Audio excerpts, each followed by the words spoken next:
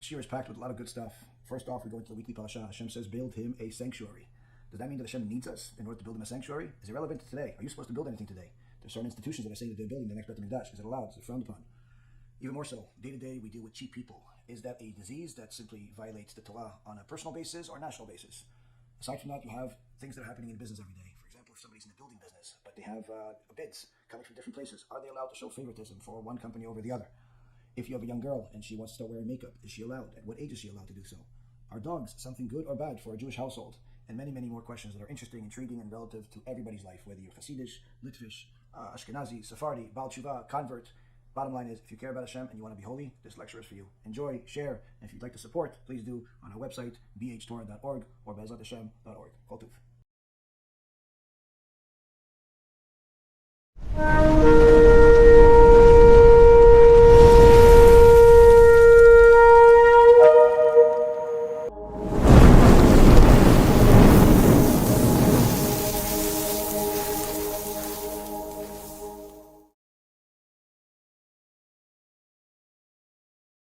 B'Shem Hashem Na'aseh V'Natzliach, Shiur Torah, Bruchim Habayim. We're back here on our Wednesday night, Stump the Rabbi, questions and answers shiur, where after some divrei Torah about the weekly parasha and some relevant things that could help our lives, we're going to go into some questions that I'm sure all of you have. Tonight's shiur is going to be for the Refuah Shlema for Rabbanit Sarah Bat Anat, Rabbanit Levana Bat Sarah, Rab Ephraim Ben Shulamit, Avi Mori David Ben Esriya, Imi Morati Doris Bat Jora, and also for the Atzlacha Rabba for Oshri Ben Doris, Gabi Ben Doris, Elad Ben Doris, and all of Am Yisrael and all the righteous Noahites that continue to contribute and help us in all the wonderful things that Baruch Hashem, the organization, is doing. Just as a reminder for you guys, what we mentioned last night, the two campaigns that we have. We have the Purim campaign to help the poor people in Eretz Yisrael. We're actually trying to arrange about 1,000 Torah scholars to study for a couple of hours during Purim itself, which is a very auspicious time to study because everything is closed and very few people study during that time. So specifically, we want people to study during this time. So we're arranging a special kollel for that time. So anyone that's going to be contributing to that campaign is not only going to be helping the poor, but is also going to be helping a Torah scholar. So anyone that wants to donate for it and join us in this mitzvah, go to bhpurim.org. bhpurim.org. Also, as a side note, what I mentioned last night, for anyone that is interested in helping us publishing my new book, it's in Hebrew, and Bezrat Hashem will be in the market for free, as the rest of our stuff is, probably in the next few months. So anyone that wants to help us, wants to be part of the extraordinary mitzvah, you could simply contact us, or you could just donate on the regular website, bhtorah.org or bezrathashem.org, and simply let us know that that's what it's for. Baruch Hashem, I already got a couple of people that jumped on it, my dear brothers. Baruch Hashem, found out about the book, and we're very excited to be part of it. So, Ashrechem v'Ashrech Elkechem, that's one of the great midot of Am Yisrael, that's zealous for mitzvot, that is, as soon as they hear of a mitzvah opportunity, they jump on it. But of course, one of the things that we have today is that we have a lot of opportunities to do mitzvot. Quite frankly, if you look at the history of Am Yisrael, with the exception of the time of Shlomo HaMelech, where even the streets, there were certain streets that were full of gold, and the financial status of Am Yisrael at that time was unlike any other. Right now, the status of the world at large, but also the Jewish world, financially speaking, is very good. But yet, you're still seeing that there is many people struggling financially. You're still seeing that the world of Torah is struggling financially. There are many avrechim, many Torah scholars that are barely making ends meet, struggling to pay their basic expenses. Many yeshivot are having a tough time remaining open or starting a new one. There are several people that want to start a Sephardic girls' seminary in Eretz Yisrael. and are having a tough time simply because of money. There is certainly plenty of opportunities to open places here in the U.S. as well as others, but yet again, there's a shortage of money. So how could it be on one end you have the financial status of the Jewish people being the best it ever was, with the exception of the time of Shlomo HaMelech, but at the same token, the world of Torah is struggling still. It doesn't really make much sense. This is one of the questions we're going to try to answer tonight, Be'ezrat Hashem. The other question that we have is it connected, or is it possible to connect heresy with stinginess? Meaning, is it somebody that's stingy, somebody that is cheap, doesn't want to give of what Hashem blessed him with, what Hashem blessed her with, or even not give enough? Is that some form of heresy? Is it a problem? Is it just simply a personal choice? Is your money, or is it something that you have to think about twice before you call it your money? These are some of the things that we're going to try to cover tonight briefly, because I know you guys have a lot of questions. But this is actually what the Parashat Truma starts off. We have the Bet HaMikdash of the desert, the tabernacle, they call it in English. In Hebrew, it's the Mishkan, is what Hashem commands us with to build during this week's Parashat Truma. And interestingly enough, Hashem gives us obviously the specific choice of words to not only teach us about something that happened 3,334 years ago in the desert, but rather something that is very much applicable today. Not that we are allowed to go out there and build a building and call it the Bet HaMikdash. That's forbidden. Until Mashiach comes, we have no permission to build anything called the Bet HaMikdash. But nonetheless, Hashem does expect us to read this parasha, learn it, and apply it to our lives each and every single year. How could I possibly apply this parasha to my life every single year when I don't have the opportunity to build the Bet HaMikdash? I don't have the permission to build the Bet HaMikdash. Well, that's one of the things, again, we're going to find out tonight.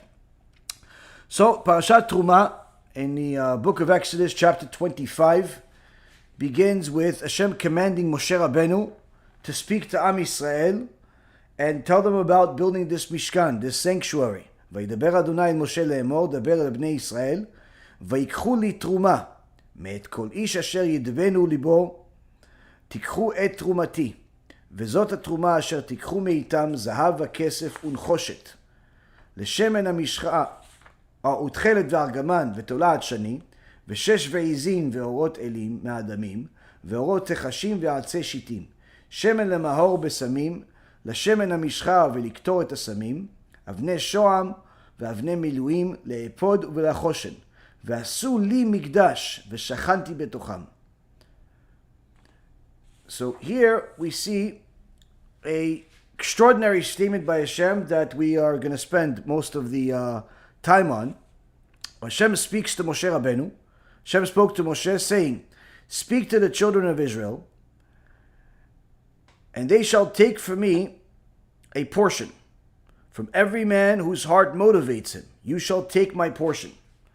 This is the portion that you shall take from them, gold and silver and copper, and turquoise, purple and crimson wool, linen and goat's hair, reddened ram skins, tachash skins, acacia wood, oil for illumination, spices for anointment oil, and the spice for the ketoret, shoham stones, and the stones for the settings, for the ephod and for the choshen. They shall make a sanctuary for me, so that I may dwell among them. Up to here, the first 8 verses are really, at first look, sound like something that happened in history. Most people that are looking at it say, oh yeah, this is something that happened 3,000 years ago. I'm sure it was very exciting, but where do I find myself in here? The average person will tell you, I don't find myself in here. I simply, maybe it's a story, maybe it's a history, but as far as finding yourself here and your own obligations here, a person has to delve into it. As the Mishnah in Avot says, delve into it because everything is in it. So HaKadosh Baruch Hu tells Moshe Rabbeinu to get the people to bring gold and silver and all types of precious goods for it to be used to build this Mishkan, to build this tabernacle. But he uses unique language where he says, Vayikhu li truma, take for me a portion. Now, usually if you're going to ask somebody to give you something, you say, give me this portion, not take for me. Why take for me? It should be give me. In fact, this is one of the places where the Chachamim explain to us that everything is a Kadosh Baruch Hu's. And in essence, when a person gives for the sake of Torah, what they're doing is they're actually giving to themselves. They're not giving to God. God is not short of money. And in fact, this is actually one of the critical points that Onkelos and several other sages emphasized, the Nefesh Ager, the Mizrahi, the Gur Aryeh, the Malbim, the Avraham ben Rambam, which needless to say would be also the Rambam, his father. Many sages harp on this particular point to make sure that a person understands what is actually being said here. Because if a person doesn't understand what this sentence is, could easily turn into a heretic. And therefore, the Onkelos explains, this means speak with the children of Israel and tell them that they shall separate before me a portion for the construction of the Mishkan. What does it mean, separate for me? Why isn't he saying, take for me? Onkelos specifically translates the words vayikhu li, which literally means take for me, as separate before me, in order to avoid any type of misunderstanding that a person would have that would give him the convoluted thought that Hashem has any need whatsoever for his donations, or that the objects of the Mishkan provided anything to Hashem. Because the entire world belongs to Hashem and he needs nothing from it. So if somebody has read the basic commentary of the first couple of verses of Parashat Truma at least once in their life, automatically they arrive at a conclusion that number one, Hashem needs nothing. Two, everything we give for the sake of Torah, for the sake of helping, is really giving for our own sake because everything belongs to Hashem. So if he simply chooses to give it to somebody else, you can't get in his way. He's just simply going to give it to them. Whether it's going to come from you or somebody else always remains his choice. You can choose to be the vessel, but he could simply force you to be the vessel if he wants you to be. But either way, the second point is that everything belongs to Hashem. The third point that we actually see here and confirm is that some of the most popular rabbinical speakers in the world today, in the English-speaking world today, are 100% heretics, according to the Onkelos, according to Nefesh Ager, according to the Rambam, according to Mizrahi, according to Malbim, according to the Gur Aryeh, according to the basic foundations of the Torah, because they say that God needs you. And here, this particular verse, where the one time you have in the entire Torah that Hashem says, take for me, as if we're giving him something. He says, no. I said, take for me, not give me. Take something that I already gave you and put it towards the Torah, towards building a sanctuary. Don't misunderstand that I actually need this. Don't misunderstand that any mitzvah that you do, whether it be donations, or it be a prayer, or it be learning Torah, or anything else that you do, is to God's benefit. Hence the reason why Onkelos emphasizes that you need to understand this verse clearly, and that's why he translates it, not in the same way as the literal translation, but rather in the actual interpretation of what it means. So there's no misunderstanding that unfortunately has become common today.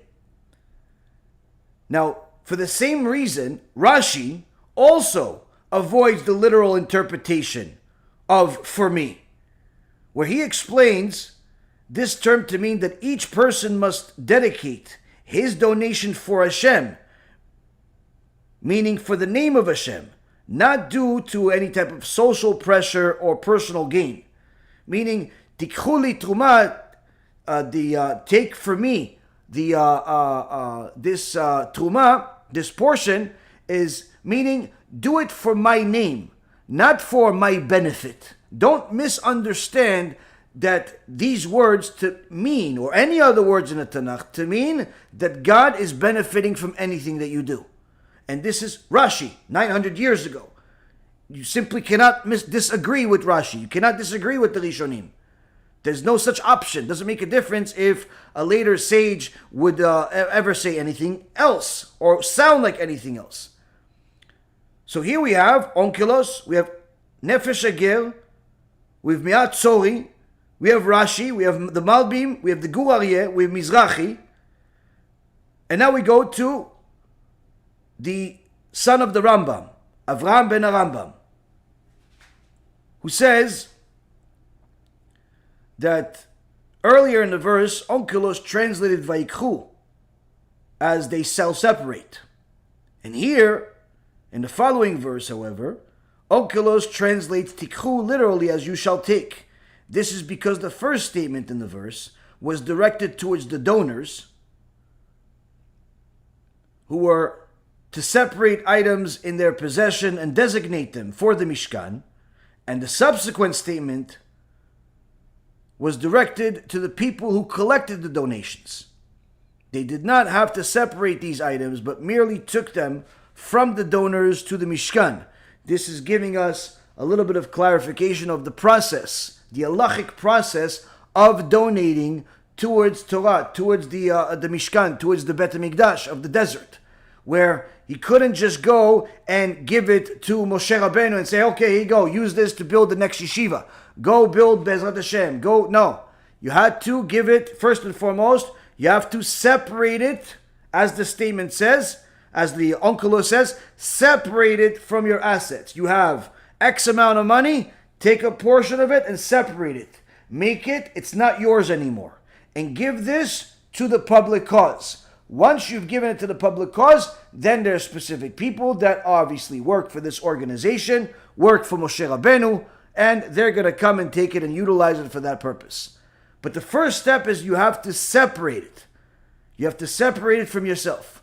So here again, the Rambam and his son, they don't have the exact translation as what the Onkelos does, but they're in essence they're learning something else from it. But again, they are clarifying that at no point should anyone ever arrive at the thought, at the inclination that God needs anything. A needy God is a servant, is not a God.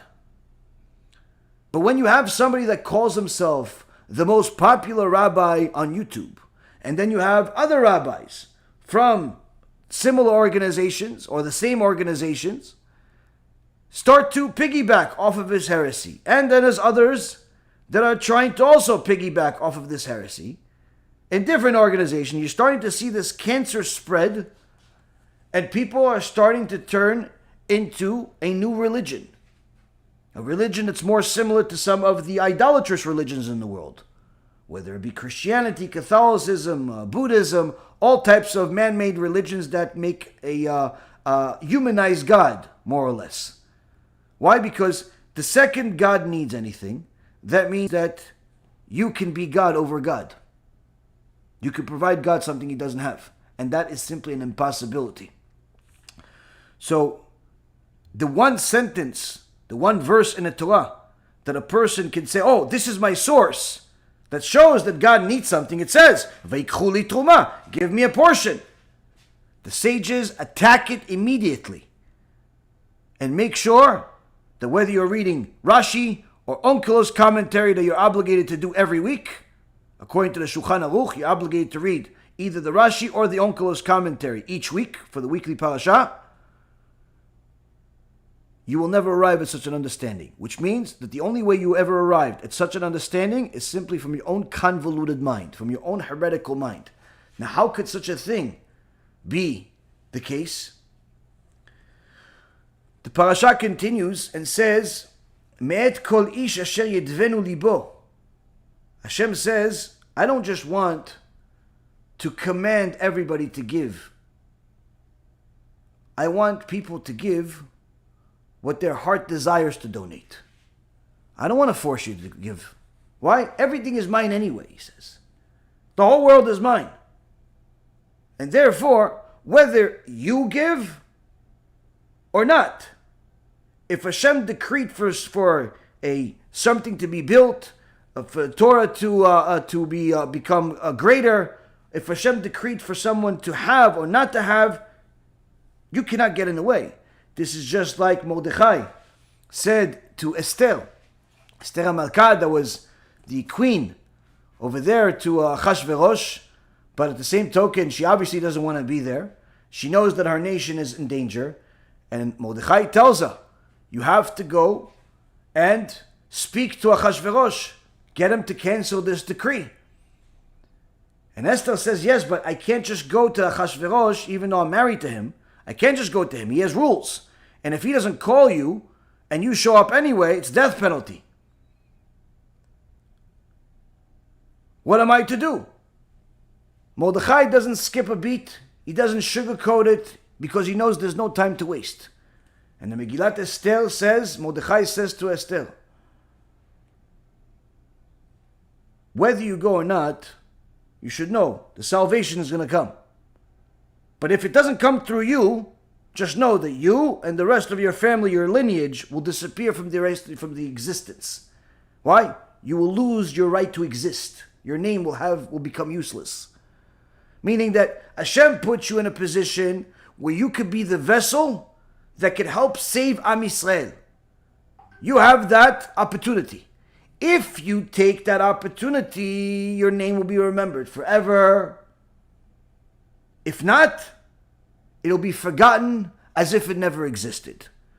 Meaning there's no political correctness here. There's no sensitivity here. There's no sugarcoating here. There's simply telling her the simple truth. You're in a position of power. If you use it the right way, it's to your benefit. If not, you dug your own grave. And no one's going to come visit. So here we see that when it comes to the Torah, you're never going to find political correctness. You're never going to find sugarcoating. You're going to find things that are pretty clear. And Hashem himself is telling us, he only wants Ish asher yidvenu libo, a man whose heart motivates him. He should want to give it. Why should he want to give it? Why should he want to give it? Well, perhaps if he reads the following verse later on, where he sees in verse number 8, V'asu li mikdash v'shachanti betocham. They shall make a sanctuary for me, so that I may dwell among them. Now, although the third Bet HaMikdash has not been rebuilt, we're still waiting for the Mashiach to come. Had he come, like some religions say, or some people say, the Bet HaMikdash would have been built. So, one of the clear signs that Mashiach has arrived is if the Bet HaMikdash is built. If it hasn't been built, that means Mashiach hasn't arrived. Because that is one of his first obligations. Now, Hashem says, although that Bet HaMikdash was not built, the Jewish people are obligated to read this Torah portion and apply it to their life every single year. To apply the verse that says, you shall make a sanctuary for me, so that I may dwell among them. How could I make a sanctuary? When a person takes money that they worked for, takes money that they have, and takes a portion of it that's significant, not money that he could simply doesn't care even if he loses it. Like somebody has change and he forgets to take the change out of his pocket, and he throws the pants in the laundry, and then when he realizes that he still had the money in the pocket, he doesn't really lose any sleep over it because it's so insignificant. Not that kind of money. When a person puts a significant amount of his money and invests it into publicizing more Torah in the world, helping other people do tshuva and get closer to Hashem, making sure that Talmidei Chachamim have everything they need in order to study Torah at full force. And she contributes to the best of their ability, but no less than at least 10% of what they make each month, as well as any other opportunity to give charity that's above it. If they really want to test their emunah, they would give 20%, but no more. Hashem doesn't ask you to give 100%. But why should one even work a full-time job, invest X amount of time learning for this job, building his career, doing everything possible, blood, sweat, and tears to finally make a living, and then after working all that time, getting that paycheck, and without even thinking twice,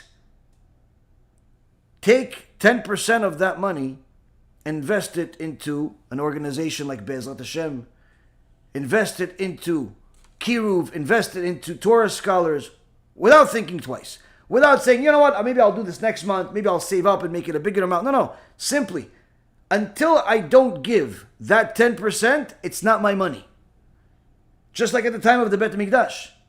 Until the farmers didn't give that 10%, until they didn't give the portion to the Levi, until they didn't give the portion to the Kohen, until they didn't give that portion, they weren't allowed to use all of that crop, all of that food.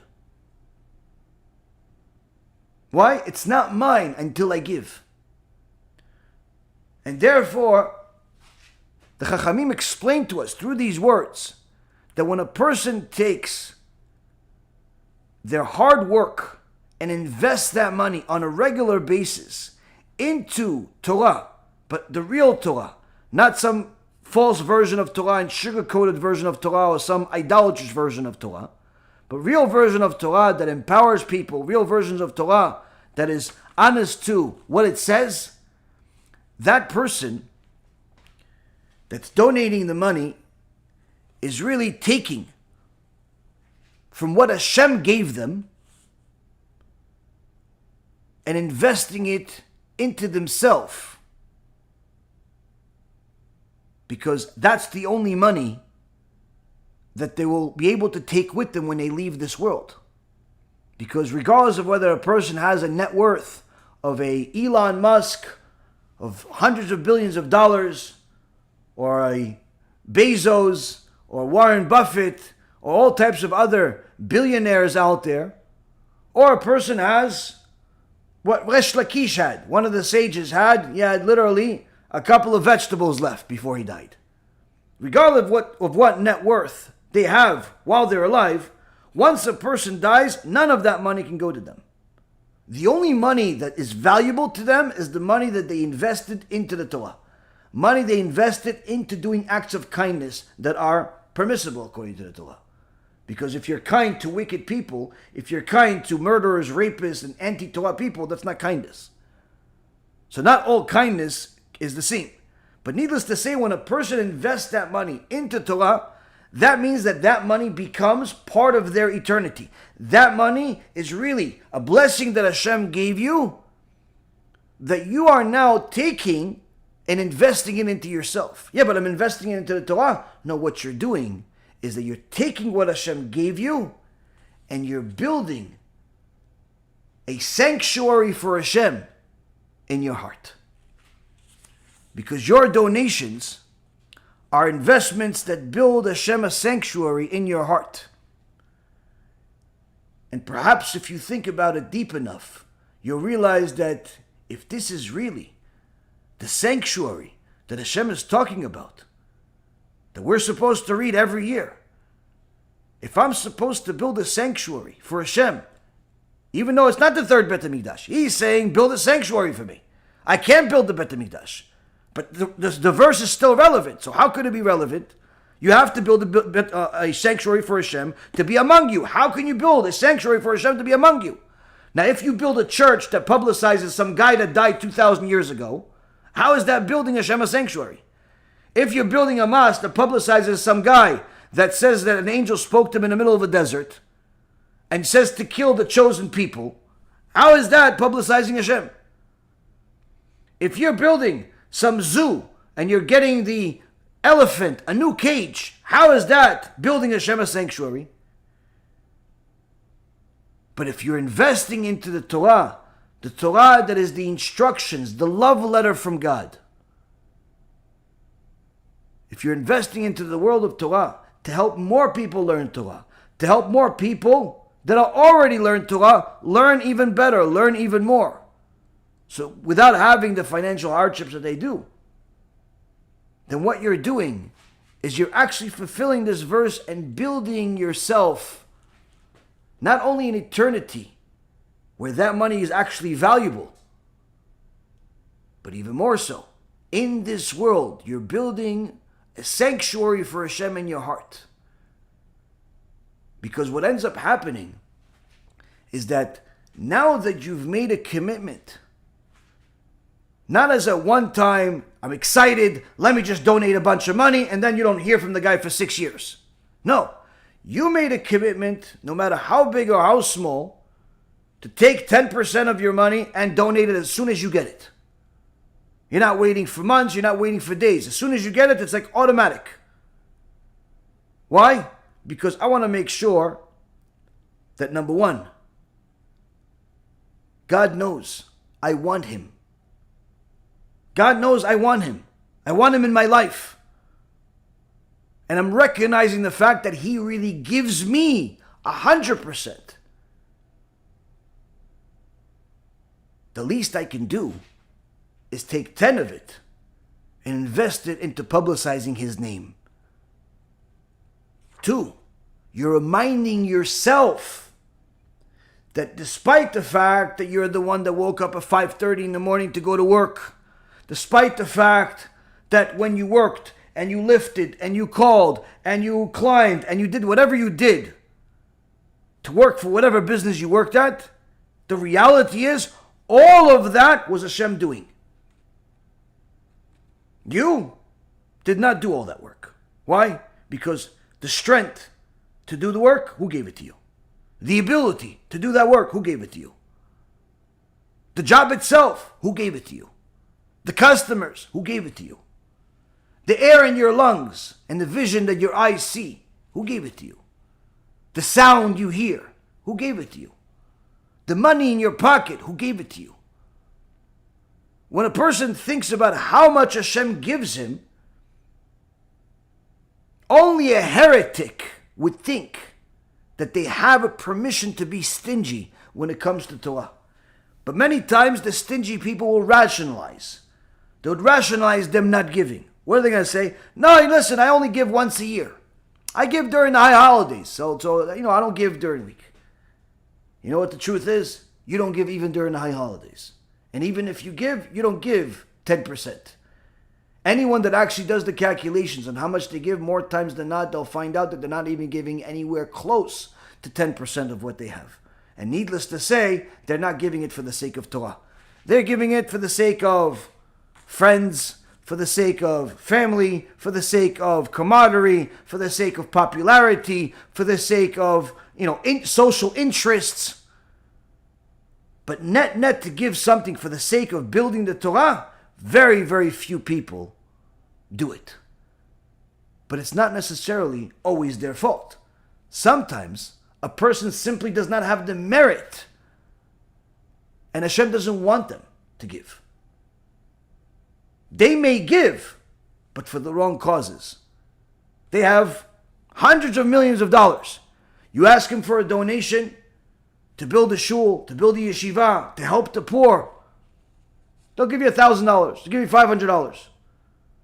Somebody comes to them and says, listen, we want to build a new aquarium for Billy, the killer whale. And we're going to put a plaque of the donor on the aquarium. So that way, every time people come to the aquarium, while they're looking at the giant whale jump and eat and do all that stuff, they could also see the name on a plaque of the guy that donated it. Okay, how much that cost? Oh, it's nothing. It's not that big a deal. Only talking about $1.5 million. That's it. You got it. For a plaque? You promised a plaque? Yeah. There you go. Who do I make check payable to? Wait. So, to publicize Torah, to publicize the only reason why the Jewish people exist till this day, despite all of their enemies throughout all of the generations, the Assyrians, the Babylonians, the Spaniards, the Romans, the Greeks, the Turks, the Nazis, endless amount of enemies we've had, and the only reason why we survived is because of this very same Torah, not because of any other reason. And instead of investing there, that $1.5 million, where does he invest? He invested into building an aquarium. Now, if you ask him, well, how come you don't invest in the Torah? I'll tell you, what are you talking about? I do. The rabbi I just gave him a big check. I just gave him a big check. What? $1,000, respectable. Yeah, but to the whale, you gave $1.5 million. If you only treated your own people as good as you treat whales, we'd be in business. This is one of the things that Rabbi Ephraim taught me years ago. I don't know how the conversation got to it, but he said if people treated Torah scholars as good as they treat wild animals, we'd be in good shape. Look at what they feed these wild animals in the zoos, in the safaris. They give them steaks. They give them big pieces of meat. They give them everything they possibly need. But the moment that a Torah scholar gets $100 in financial benefits from the government, everyone calls him, you're living off of our taxes. You're living off of us. You waste of time. But to the tiger, to the elephant, to anyone else that's in a zoo, whether human or animal, no problem to give them. For the sake of the Torah, no. Why is that? One of the reasons is because Hashem specifically says here, He doesn't want everyone's donations. He'll allow anybody to donate whatever they want to donate. But for them to donate for the right cause, they have to have the merit to do so. And if I didn't see this with my own eyes, it would be hard to believe. And I know that many of you are not going to believe me. And quite frankly, I don't blame you. Why? It's hard to understand. The first time I heard it, maybe 10 years ago, I simply lost my mind. I couldn't believe it. This whole concept of merit, having a merit to donate for the sake of real Torah. And one of the things that I saw with my own eyes were people that would even show interest in investing in Torah, having the ability to donate, meaning money was never the issue. But when push came to shove, something always happened in the last minute, and somehow it just didn't happen. Somehow it just didn't happen. Whether it be lawsuits or business failures, lost phone number, lost phone, sickness, all types of strange things. Now, if somebody would have invested $1,000 into a tiny little business called Amazon, a tiny little business called Google, before it became what it is today, that person will be one of the richest people in the world. If the people that told us, I'm telling you from first-hand experience, that they want to invest in our organization when we first started out, this is 8 years ago, one guy supposedly had $150 million. And he wanted to invest a substantial amount of money. And of several other people along the way. If they would have invested, that means that they would have been partners in at least 22 books of Torah that we've published, at least 120,000 people that we have fed, literally millions of hours of Torah that has been taught, countless people doing tshuva, countless babies being saved from abortion, countless marriages being saved from breaking, and many other wonderful things.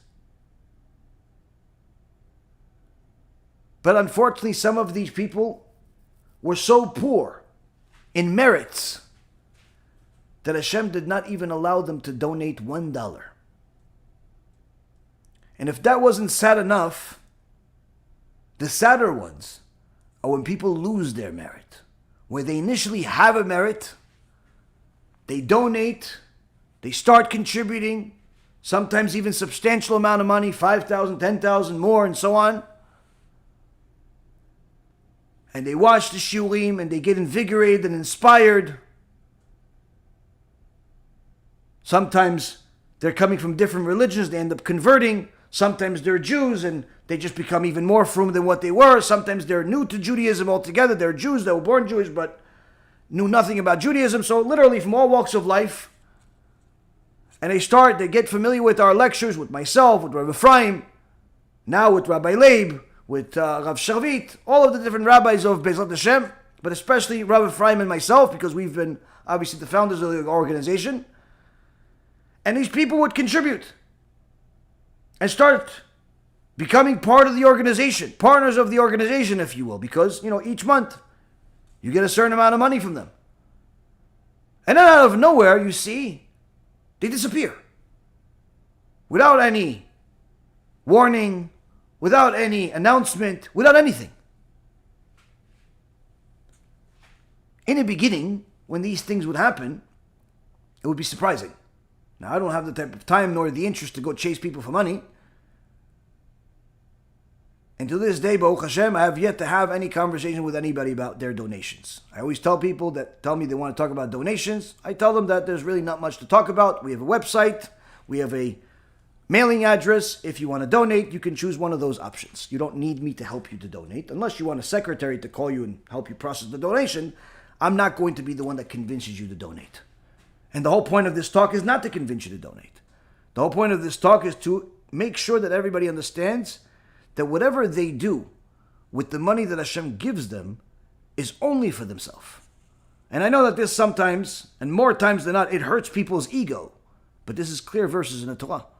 To think otherwise is problematic, to say the least.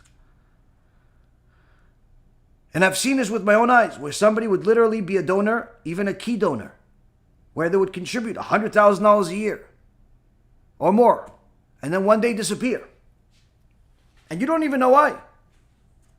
In the beginning, it was a surprise. In the beginning, it was a very big surprise that this person, or 2 or 3 or 5, that were donating a substantial amount of money suddenly stopped. Because it wasn't financial problems, because their financials improved drastically from the time that they started donating over the next couple of years. The more they donated, the more they did well in their businesses. So it wasn't a financial problem. It wasn't a marriage problem. It wasn't a religious problem, but something happened. In the beginning, it would drive me crazy trying to figure out why. I mean, we helped this person, we did whatever we could, and eventually, Rav Ephraim, to our Torah learning and experience, to seeing this time and time again, clarified the picture. And the picture became much sadder than I could imagine. Where you simply realize, they lost the merit. It's not that they don't like you or they don't have the money. They lost the merit. God no longer wants the money that they make, that He gives them, to be used for something that is going to give them exponential reward for whatever they did. God decided, I don't want it. Go donate to some elephant. Go donate to some heretic.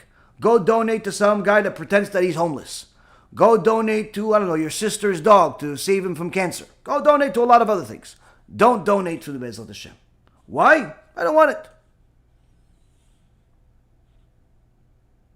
And that is very sad because you have no idea what just happened here. What did this person do to lose the merit? They kill somebody. What do they do? The only thing I can tell you that's a common denominator. I don't know what anybody did. I don't ask. Generally speaking, usually we lose contact altogether when people stop donating because usually they're either embarrassed of it or they're uncomfortable or whatever it is. But I can tell you this. The one common denominator among all of the people that were contributors, especially the larger contributors, and simply stopped or deteriorated to such a point where it's almost non-existent in comparison, there's one common denominator. And as strange as it sounds, it's the only common denominator I could possibly find among all of them. They stopped watching the lectures. That's the common denominator. Meaning that apparently there was some type of spiritual growth that they were getting as a result of watching the shiurim, as a result of watching the lectures. And at some point, the evil inclination tells a person, you've grown enough, try something else. And unfortunately, a person falls for the trap and stops watching the lectures. In the beginning, they go down from 3 lectures a week to 1 lecture a week. Then they go down to 1 lecture every few weeks, and eventually it gets to 0. And almost never do they realize that there is a loss of merit there. They lost an interest to be part of the organization. They lost an interest to using their money to build the very same place that helped build them. And what ends up happening is they go on in their life without even realizing what just happened. It's literally like somebody walking around with a terminal disease and not even realizing it. Now,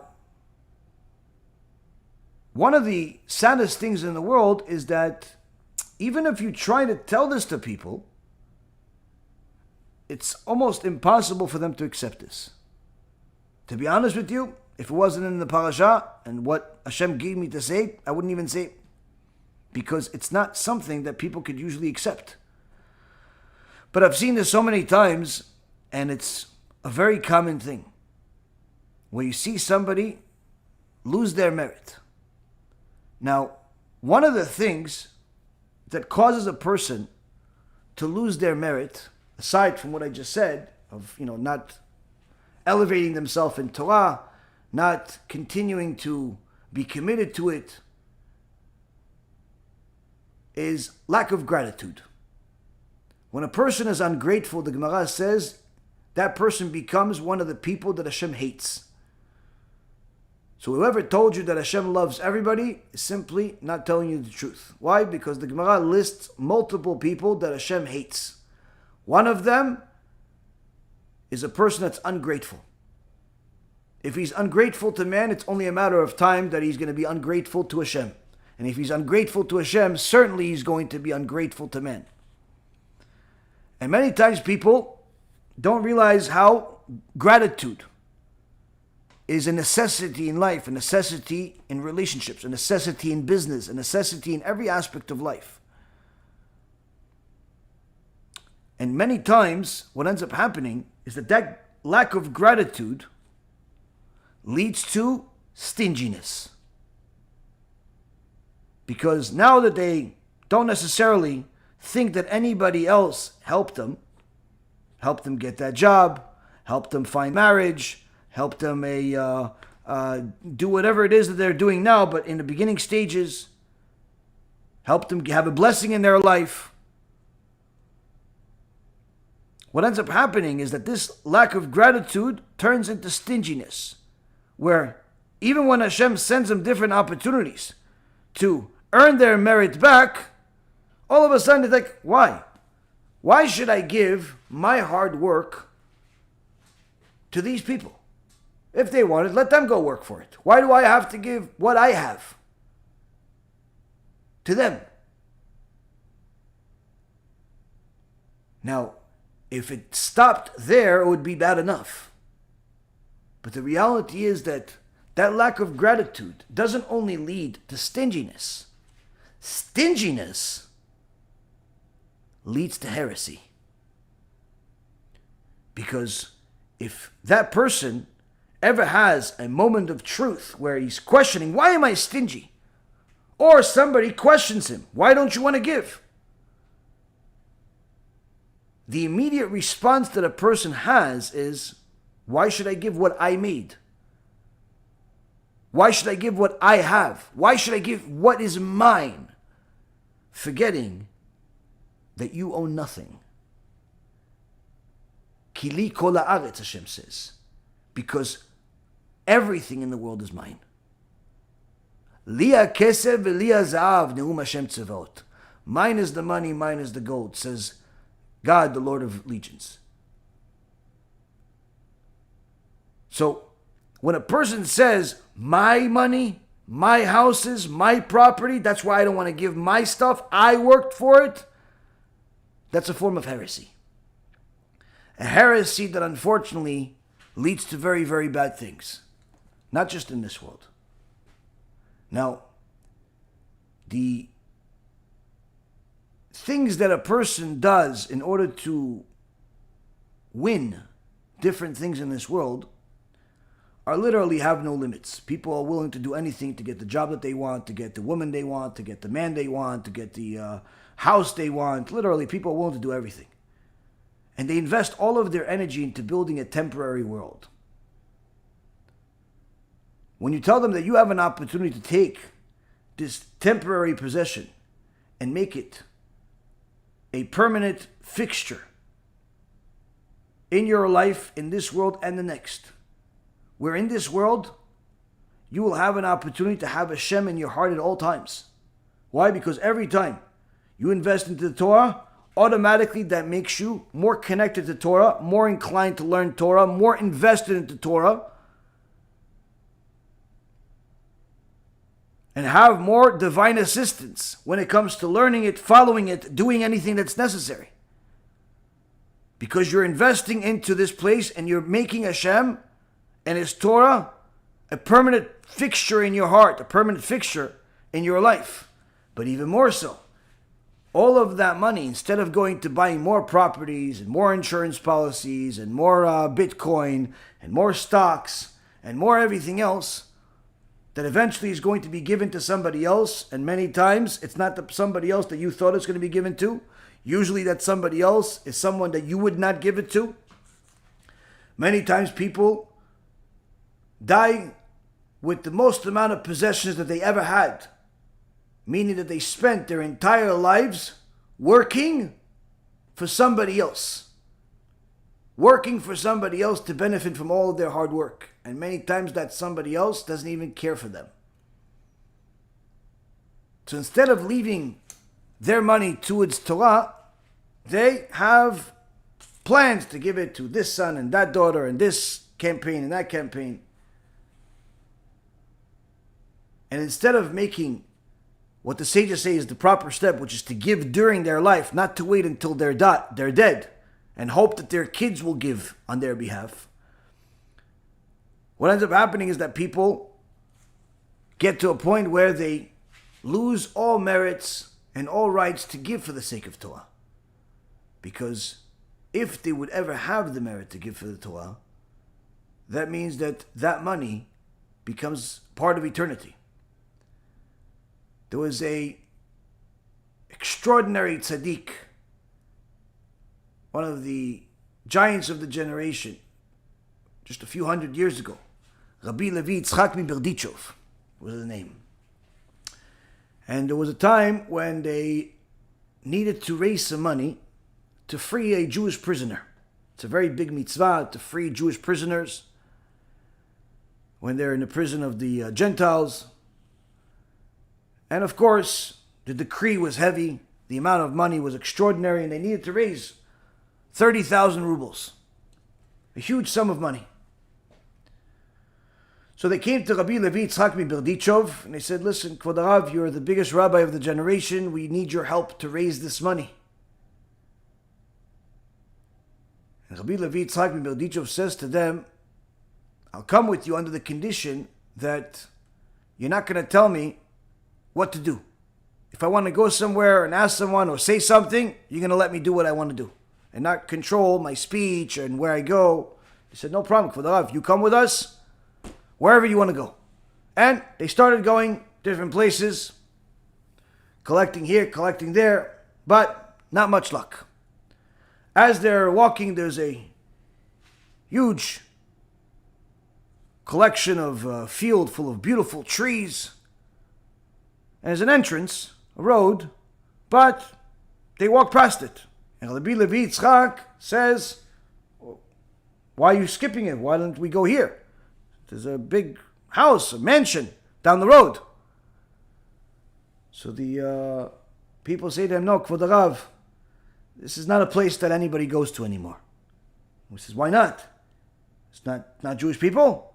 He goes, no, it's actually a Jew. But it's a Jew that's extraordinarily wealthy. Wealthier than Korach. But he is the stingiest man alive. But he's not just stingy. Some people are stingy, but they still give a little bit. No, this one is so stingy that his pleasure is to not give more than a penny and make fun of the people asking for him. So Rabbi Berdichov says, I want to go here. He said, but yeah, but we're wasting our time. We got to... You said we had a deal. I'll go anywhere I want. Okay, you want to go there, Rabbi? Fine.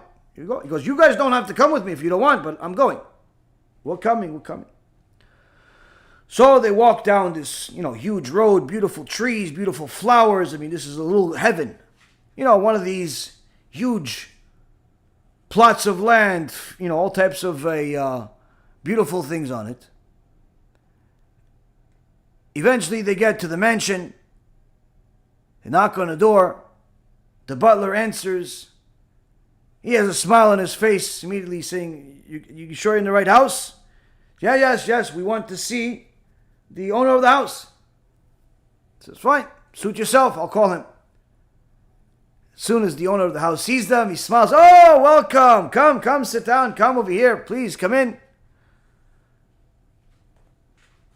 And Rabbi Berdichov says to him, yes, we have a situation. There's a Jewish prisoner under the prison of the Gentiles, and we need to do everything possible to free him, and we need to raise 30,000 rubles.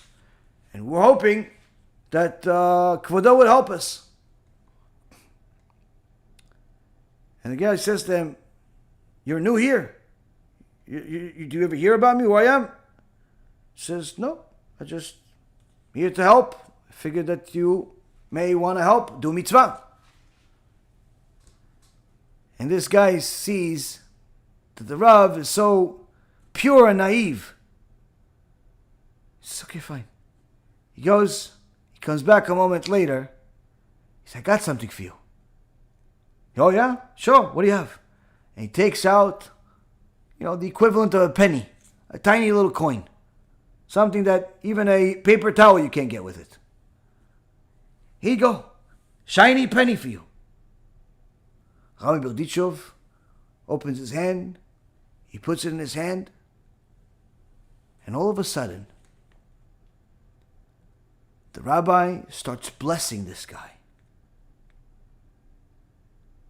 Yishem. He says the name of Hashem and blesses this person. Mishi Barach, Avotenu Akdoshim, Avraham, Yitzchak, and Yaakov. May He bless this person with good health, with success in his business, happy marriage, successful kids, and he goes on and on and on and on, and he's dancing, he's happy about it, and the guy is confused. Usually when he gives the penny to people, they throw it at his face, they curse him out, he has a laugh, and the entertainment's over. He's never seen anything like this. Needless to say, a rabbi is dancing around while he's giving him blessings. But not just a simple blessing, he's going on and on and on. And even the Hasidim that came with the rabbi, they're confused. Maybe the rabbi doesn't know what he just got. Maybe the rabbi's confused. Maybe he thought he gave him a gold coin instead of a penny. And they're not even sure, but they don't dare say a single word. All they're saying is watching the rabbi give this guy blessings as if he just found Mount Sinai. And after some time, he completes the blessing. And the guy says to the rabbi, he goes, "Wow, you sure like that coin, huh, Rabbi?" "Oh yeah, we really appreciate it, Baruch Hashem." "You want another one?" "You would do that?" "Sure, I'll do it." And the guy goes back to the room. He comes back with a coin in his hand. He goes, "Here you go." Rabbi Berdichov opens his hand, accepts the coin, and all of a sudden the blessings begin again. But now it's completely new blessings. It's not the same blessings. New blessings altogether. And he blesses the guy who you have success in your marriage, in your health, in your this, and your that. Do. Every blessing under the sun that the guy has ever heard has been nothing in comparison to the blessing that he's getting from the Rabbi Berdichov. And he simply cannot believe what's going on over here. The Hasidim are watching, they have no idea what's going on over here. And the rabbi is blessing this stingy rich man. And after he finishes, he says, "Rabbi, I love your blessings. I mean, if I give you a ruble, would you give me even more blessings? I mean, ruble is a lot more than just what I gave you."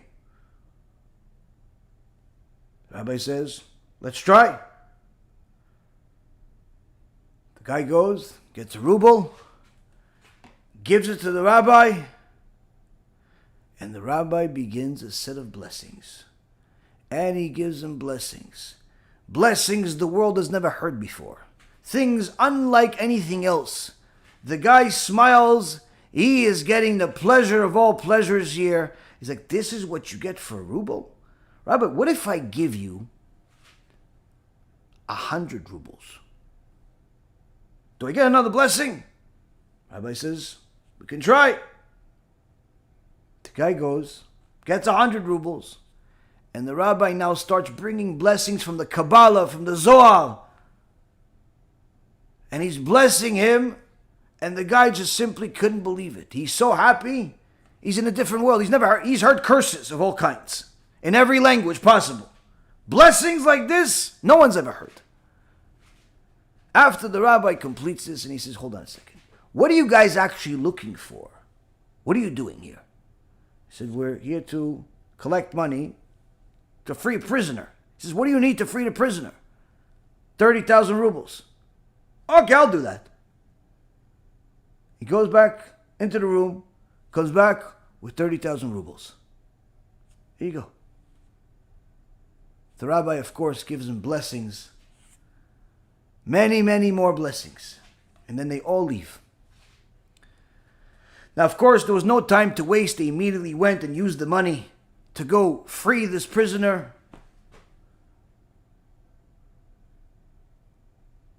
And shortly later, they found out that this cheap, stingy, rich man became the most generous person in the community. Suddenly, he wanted to donate to the yeshiva. He wants to donate to the synagogue. He wants to donate to the homeless shelter. He wants to donate to free the prison. He wants to donate to everything. And he became the biggest gvir in the community. And that's when the Hasidim came to the Rabbi Berdichov and said, "Kvod Rav, what did you do to him? What is it, the Kabbalah? What did you do to him?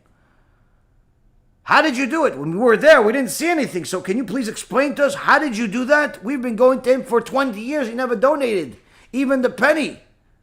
How did you get him to do all this? Rami Berdichov says, I knew who he was. Many of the poor people that came collecting came to me complaining about him and how he insults them, he embarrasses them, and he gives them nothing, not even a cup of water. And as soon as I saw that penny, the evil inclination told me, throw this penny at his face. What, is he joking? But then I looked at the penny and I saw the Satan is inside that penny. Meaning this guy, his entire evil inclination is inside his money. He's so stingy that even the penny didn't have the merit to go to the right place. That's why people kept throwing it at him. So I figured, let me take this penny from him. And all of a sudden, he wanted to give me another penny. And I saw the next penny, and I saw that there's still some evil inclination in that penny. Obviously, this is things that normal people don't see, but the Rabbi Berdichov saw. I saw that there's still some evil inclination in there. So I said, yeah, give me that one too. And then he gave me a ruble. And after that, I saw it's very little left of this evil inclination, of this Satan. I took that one too. And then he gave us 100. And that was the first time I saw nothing on it. We succeeded in eliminating his evil inclination of stinginess. From now on, he will be a big donor for the sake of Torah. Now, of course, the greatness of the Rami Berdichov doesn't need to be clarified any further. But the truth be told, there's also a greatness to that stingy donor. A greatness that may not be appreciated at first look. At first look, you want to punch the guy in the face. At first look, you think, why doesn't this guy donate before? There's people struggling. You have so much. How many beds can you sleep in? How many houses can you live in? How much food can you eat? You have extra, give. But the reality is that some people have lost their merits, where they don't have the ability to give.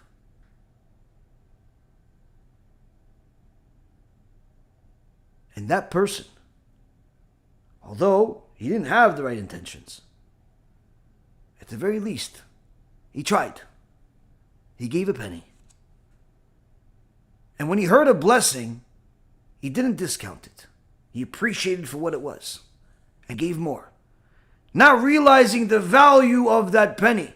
That first penny opened up a merit that he didn't have in years. A merit to give another penny. The second penny gave a merit to give even more. And the reality is that when a person does one mitzvah, the Mishnah in Masechet Avot says the reward for one mitzvah is another mitzvah. Why is the reward for a mitzvah another mitzvah? Why don't you just give me a penthouse? Why don't you just give me a plane? Why don't you just give me a bunch of cash? Why is the reward for a mitzvah another mitzvah? Because the truth is, explains the Rambam, there is nothing in this entire world, even if you calculate from the beginning of the world and all the way until the end, that is as precious as a single mitzvah. Nothing in this world, meaning all of the wealth that ever existed in this world, all of the pleasure, all of the good that ever existed in this world is not enough to reward a person for a single mitzvah that they did.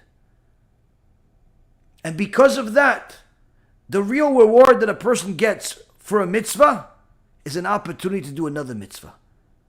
Now sometimes that opportunity will come with more tools, more money, a car, a job, a wife, kids, whatever it is.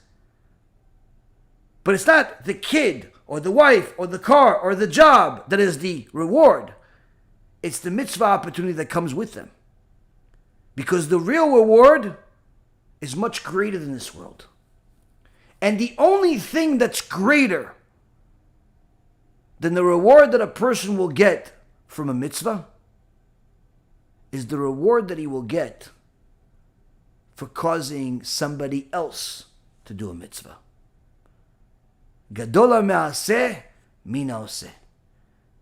Rabbi Shimon Bar Yochai says, greater is the reward of a person that causes another to do a mitzvah than even the reward that he will get for the mitzvah that he does for himself. Meaning that you will get an endless reward for your donation, for your good deeds. But guess what? There's an endless reward times infinity that you will get for causing somebody else to do. Now for those people that say, oh, you know what, so let me just focus on causing other people to do and I don't have to do anything myself. No. In order to have success in causing other people to do a mitzvah, you have to have the merit. And you can't have the merit if you don't do the mitzvah yourself.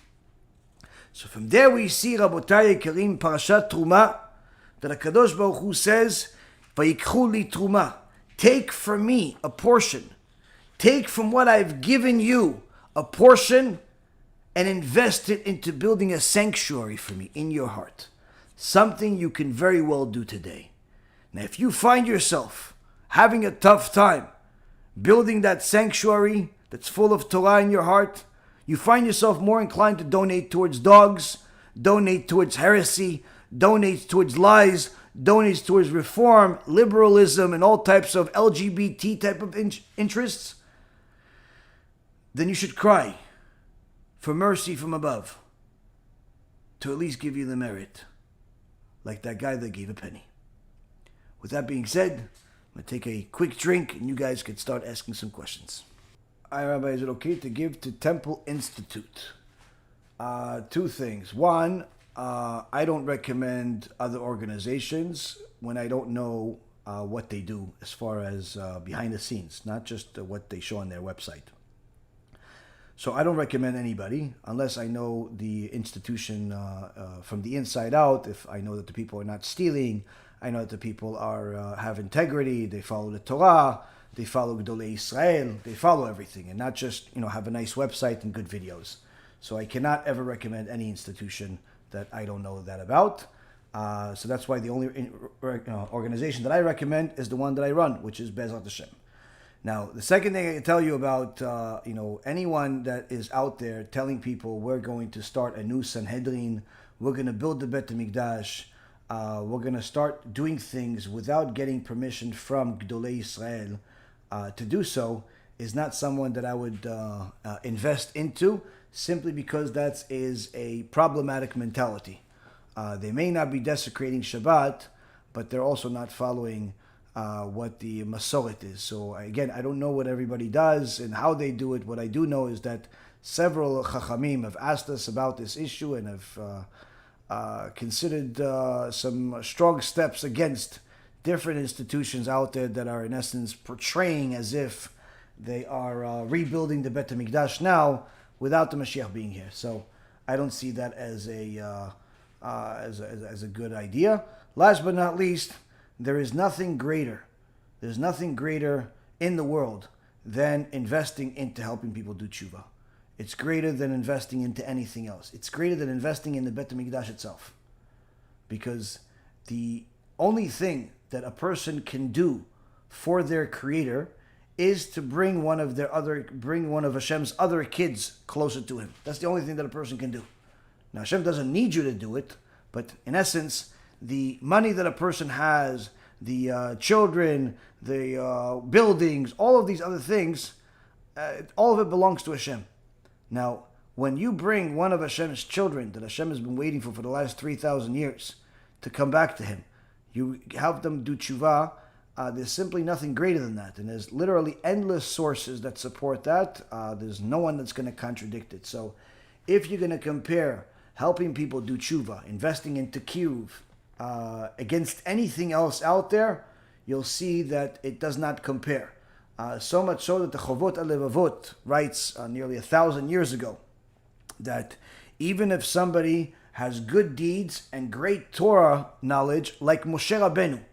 They're nothing in comparison to the merit that a person that helps other people do tshuva is. Meaning, this is not just an opinion of some kiruv rabbi from 2023. This is part of our Masoret.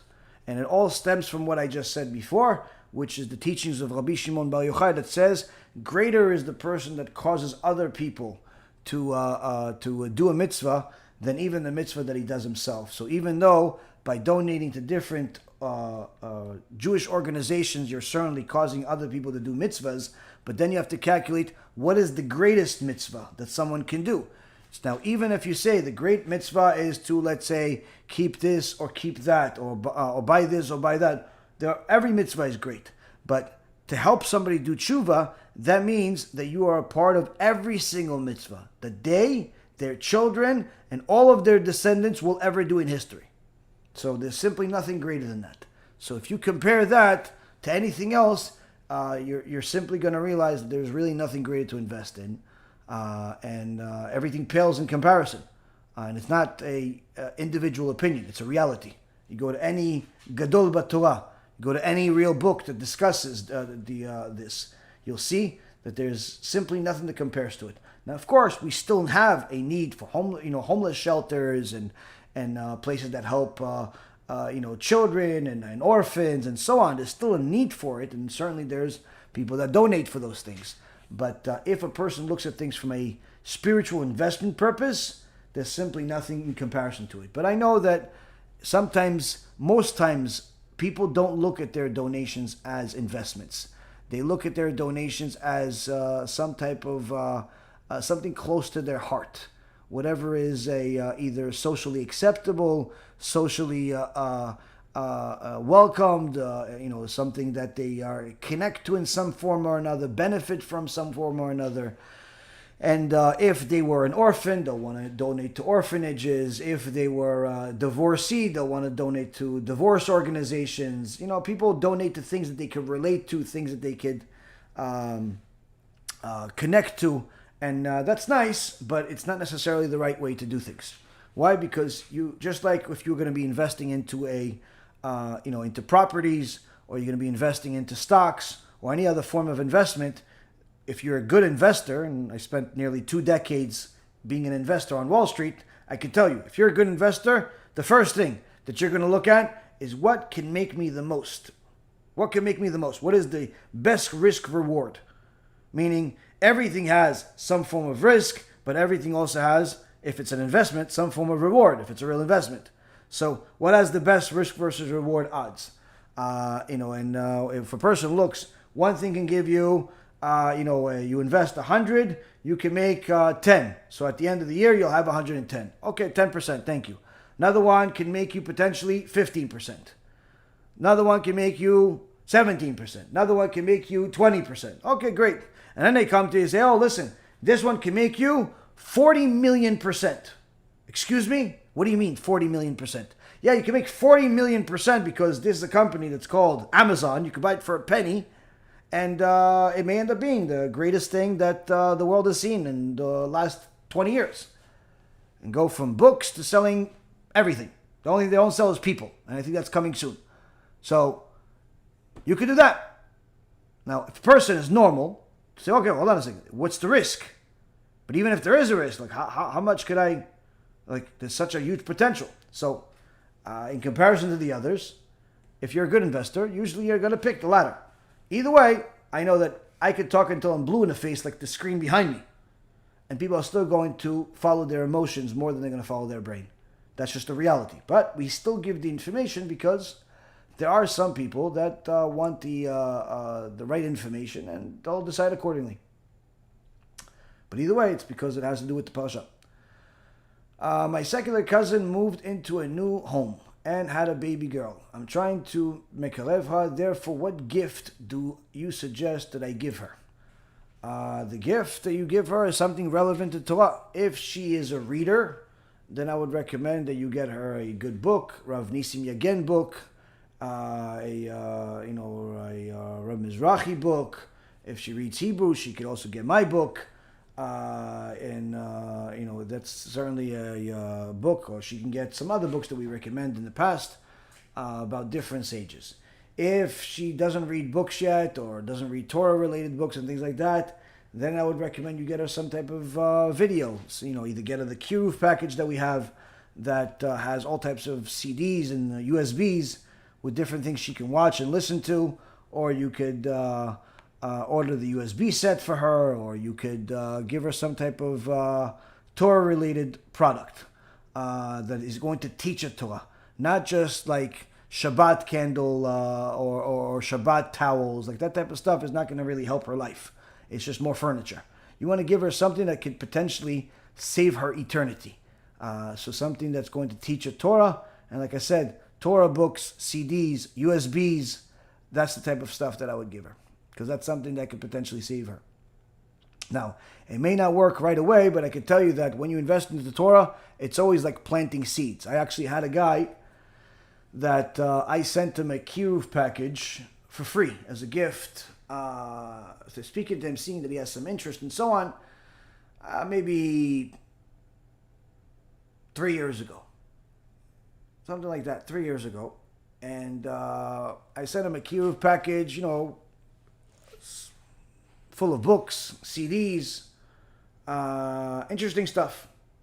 Now, each Kiruv package cost almost $300. So it's not something you can do every day or with everybody, but, once in a while, if I see a serious opportunity to help somebody do tshuva, and I know that there's no chance in the world they're going to buy it on their own, but there is a chance that they may actually look into it if they get it as a gift, sometimes I take a chance. And Baruch Hashem. Now, anyway, I sent this guy the information. He accepted it, was very, happy about it, and that's it. I lost touch with him. I didn't hear from him for a while. About maybe 3-4 months ago. 3-4 months ago, I hear from him again. Hey, Rabbi, I just want to let you know, really appreciate everything you do. I've been watching your lectures, And I see my phone. Oh, wow, this guy, I haven't heard from him in 3 years, 2.5 years. And he starts asking some questions and so on. And then I ask him, like, okay, so how long have you been doing tshuva? And he says, when I started looking into the package 6 months ago. Meaning the package that I sent him 3 years ago sat there collecting dust for 2 years plus. Did nothing. I spent money, efforts. I even made the package myself. Those packages are not easy to make. They take a lot of time. Just the shipping alone is like $30, $40. So you put a lot of effort into this thing. Each one of these packages, to me, I look at them, oh, this is another seed. This is another seed. It's another investment. There's another opportunity. Another this. And you never believe it.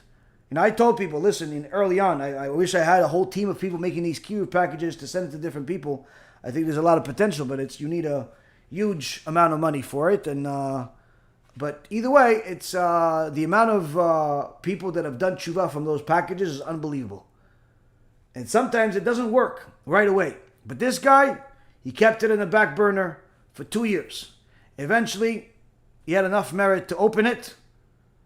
He looked at some of the books, and little by little became more religious. Baruch Hashem, now, in the last 6 months or so, he started keeping Shabbat, started learning Torah every day. He moved to a religious neighborhood. So, Baruch Hashem, Zat Hashem will find a shidduch soon. So, wonderful things happening. And sometimes it takes a while for them to grow, but that's the way you got to look at it, is that as long as you give a person you care about some form of real Torah that they can learn from, not just enjoy the beauty of it or the way it looks, but something they can learn from, a book, a CD, a USB, something like that, you can be sure that that seed has a lot more value than anything else you can buy them. Because that seed could literally be something that saves them eternity. And I'll tell you a story. There was once Rabbi Yagen, Alav Shalom, Rabbi Nisim Yagen. He, this was his people. He gets a letter. One of these letters that's like, Megillat Esther. It's a really, really long letter. And, I don't know why people think that for whatever reason, they think that, the rabbis never have anything to do and we could just read these really, really long letters. God bless people. I mean, I appreciate the letters and everything, but many times you have these 5, 10, 20-page letters and emails, and you simply don't have the ability to read all of it. At best, maybe you'll skim through part of it. At best, even if you look at it. Sometimes it's so long, it's so scary, you don't look at it at all. Not because you don't care, it just takes too much time. It's 40 minutes just to read something. It's a book. But anyway, one time Rav again gets a letter, a long letter. He says, usually I don't read these letters, but I delved into the first few words and, it got me to read more and more and more. And before I know it, I read the whole thing. And he says it was one of the most extraordinary stories I was ever a part of. And it comes from a woman that says, I saved her life. I saved her marriage. But I'm never going to believe how. She said her and her husband have been fighting for a very long time. What's the fight about? Her husband became more religious. And she has no interest in becoming religious. No interest. And as he's becoming more and more religious, she is becoming more and more upset that he is becoming religious. And it gets to a point where she says, listen, if you're either going to pick your religion or me. And the guy says, listen, I love you. I don't want you to leave, but I'm not going to become not religious. I'm not going to go to the beach with you anymore. I'm not going to violate Shabbat. I'm not doing it. Why don't you listen? Why don't you this? She was never willing to listen to anything. Now, around that time, Arabi again had a trip to Europe. I believe it was Europe. And, in those days they had tapes, cassette tapes. Instead of the CDs and USBs, they had cassette tapes. And he would have people usually buy a whole collection of tapes to put them in, in the local shul. And you could just take the tapes. You'd have 300 tapes. And he wanted to borrow one, would borrow it and listen to it and then put it back like a library. So he brought this collection and he gave it to the place. And the place, for whatever reason or another, didn't want it, or the guy couldn't accept it, so it was didn't know what to do with it. One day, a couple of the guys that had it said, listen, we're leaving town. We're going to be gone for a while. What are we going to do with these tapes? They're like, well, no. Well, Ravi again told us we have to make sure it goes somewhere. What are we going to do with them? All of a sudden, they see somebody else that they know. They say, hey, listen, can you do us a favor? Can you take care of these tapes and, listen to them, maybe share them with some people? And the guy said, sure, why not? Look like a newly religious guy, interested. He takes the tapes and he starts listening to these tapes and he becomes more and more religious. And, but he doesn't dare bring these tapes to the house. Why? His wife can't stand him. It's the same wife that we're talking about. His wife can't stand him becoming religious. And if he brings 300 tapes of Torah to the house, she'll probably hang him at night. So every day, he sneaks in another tape, listens to it, finishes, gets to another one. And one day, his wife tells him, listen, I'm leaving you. I already talked to the lawyer, already this, already that, we're done. We just have to show up to the court on this day at this time. Poor guy has nothing to do. So, what are you going to do? He says, or she says, the night before the court appearance that finalizes everything and officially ends this marriage, the husband is out working or something. He was gone, and she was really upset that he chose God over her. And she, starts, reminiscing with herself. She put on her wedding dress, and she's crying herself to sleep. And she looks at the sky, and she says, "How come I don't feel it? How come I don't feel this thing that he does? I don't feel God. I don't feel it." And she says, "God, if you're real, Please, show me. And she fell asleep. The next morning, she goes into the car, and before the appointment is later on that day, it's 4 o'clock or something like that, she goes into the car, and the car plays the tape that's already in there. And she starts listening to what's on the tape. What's on the tape? Rav Nisim Yagin, telling people about reward and punishment. Gehenom, Chilul Shabbat, what happens? Don't steal, this, that. She forgets where she's even going. She continues to listen to the whole tape. She finishes it. She gets home. The husband is there. She says, okay, we have to go to the appointment. She goes, no, I'm going to cancel it. Husband like, okay. When do you want to do it? I don't know. But do you have another tape? He says, tape for what? The tape that you have in the car. Do you have another one? The guy almost had a heart attack from happiness. But he didn't want to show it to her. He's like, yeah, I kind of have some. Yeah, I can get you another one. Sure. Oh, can you get one quickly? I need one. The guy runs to the car, shows up with a tape.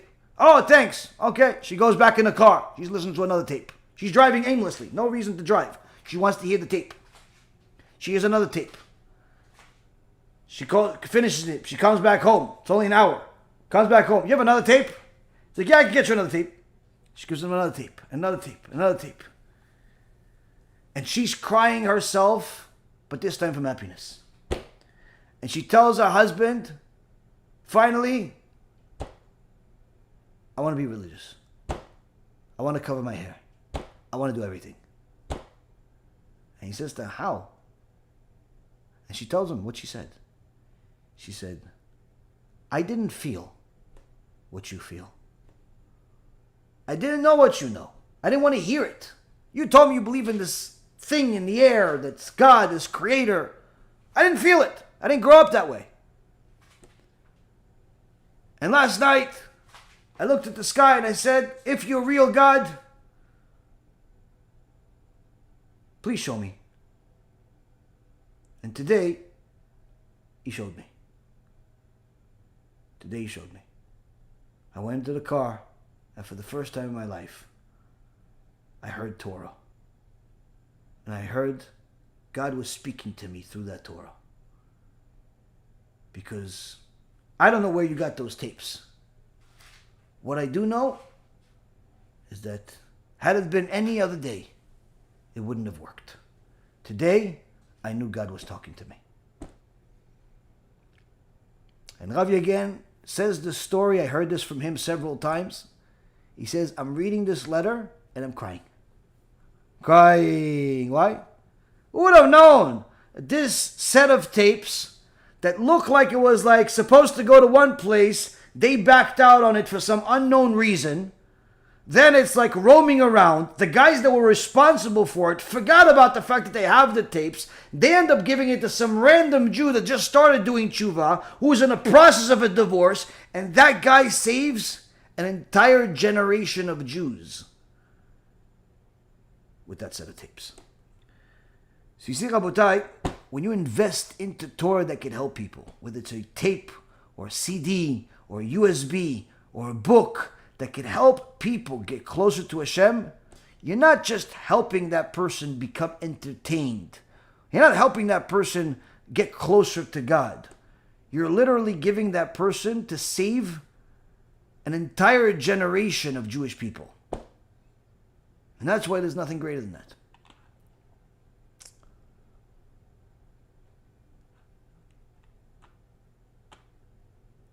My neighbor has a special needs child. Is he supposed to put on tefillin? That depends. That depends on how much of a special needs person he is. If he's all there mentally, he just has some difficulty with operating his body and so on. But he still has all of his limbs and he's aware of who God is. Then somebody should put on the tefillin on his arm, even if he's missing one arm, he still puts in on the other arm. In fact, the Alachai is, the Yalkut Yosef talks about how if, let's say, somebody's missing their hand up to the elbow, then they still put on tefillin on that arm. But if they're missing beyond that, then they put it on the other arm. Some say you should still put it on that nub, but don't make a blessing. But put it on the other arm and make a blessing when you put on the tefillin on the head. The point being is that there are different forms of disabilities. If the person is, has a level of autism or other types of mental disorders that is simply the person is not with us. He's just completely unaware of reality. He has no concept of right and wrong and things of that nature. Then no, he's absolved from the mitzvot. He's not judged for them. That neshama came to the world to suffer in that body for a certain period of time until it goes to heaven. Usually those neshamot are the neshamot of righteous people that need to suffer for a certain amount of time in a physical body. And Hashem puts them in those bodies specifically to protect them from sin. To protect them from sinning, because if they have a normal body, they can potentially sin and lose the heaven that they were supposed to get. But anyway, he puts them in those bodies, so usually people that are completely disconnected from the world, unable to communicate, unable to function altogether, many times those can be the neshamot of very righteous people. Either way, if the person is in that fashion, then they're absolved from the mitzvah. There's nothing that they can do. They have no concept of what anything is. On the other hand, if they are still communicating, aware, but they have some problems or inabilities in regards to their body, then they could still fulfill mitzvot, and somebody obviously needs to help them. So it all depends on the person. What is Pidyon Nefesh? Pidyon Nefesh is one of the things the Kabbalists, people do it. People that are involved in Kabbalah do it. If there is a person has, really tough time. Let's just say somebody's having a lot of bad things happen to them. Either there's sickness, they have financial issues, they have legal issues, they have problems with health issues, things like that. They can't have children. Then sometimes they will go to somebody that can do a pidyon nefesh for them. And what that is that they take 180 coins and they do this specific type of prayer for the sake of that person.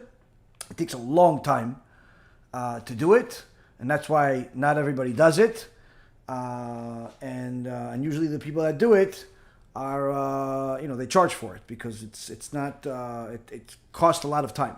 So even if a person is righteous, they can't do that stuff for people every day. We'd literally waste their entire life. And also arranging 180 coins, that in itself is a process. And you have to donate these coins to specific poor people and so on. And, so it's a whole process. I've done it. I've had a couple of people that have helped connect them to somebody that, is a friend of mine, is a Mekubal friend, whatever, somebody I know that's a Mekubal that does it. But many times people have asked me about it. And I tell them right up front, I don't even ask him. Because I know that, most people are not willing to pay for stuff like this.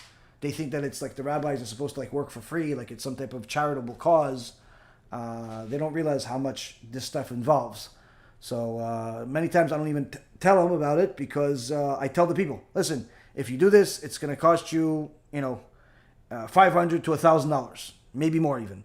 So if the person said, oh, no, I think I have something else. Okay, so great. Thank you very much. I don't have to waste my time making calls, making arrangements, and then you just simply wasting his time. I tell you, it costs money. If you want to do it, great. If you don't want to do it, please don't waste anybody's time. But as far as does it work? It can work.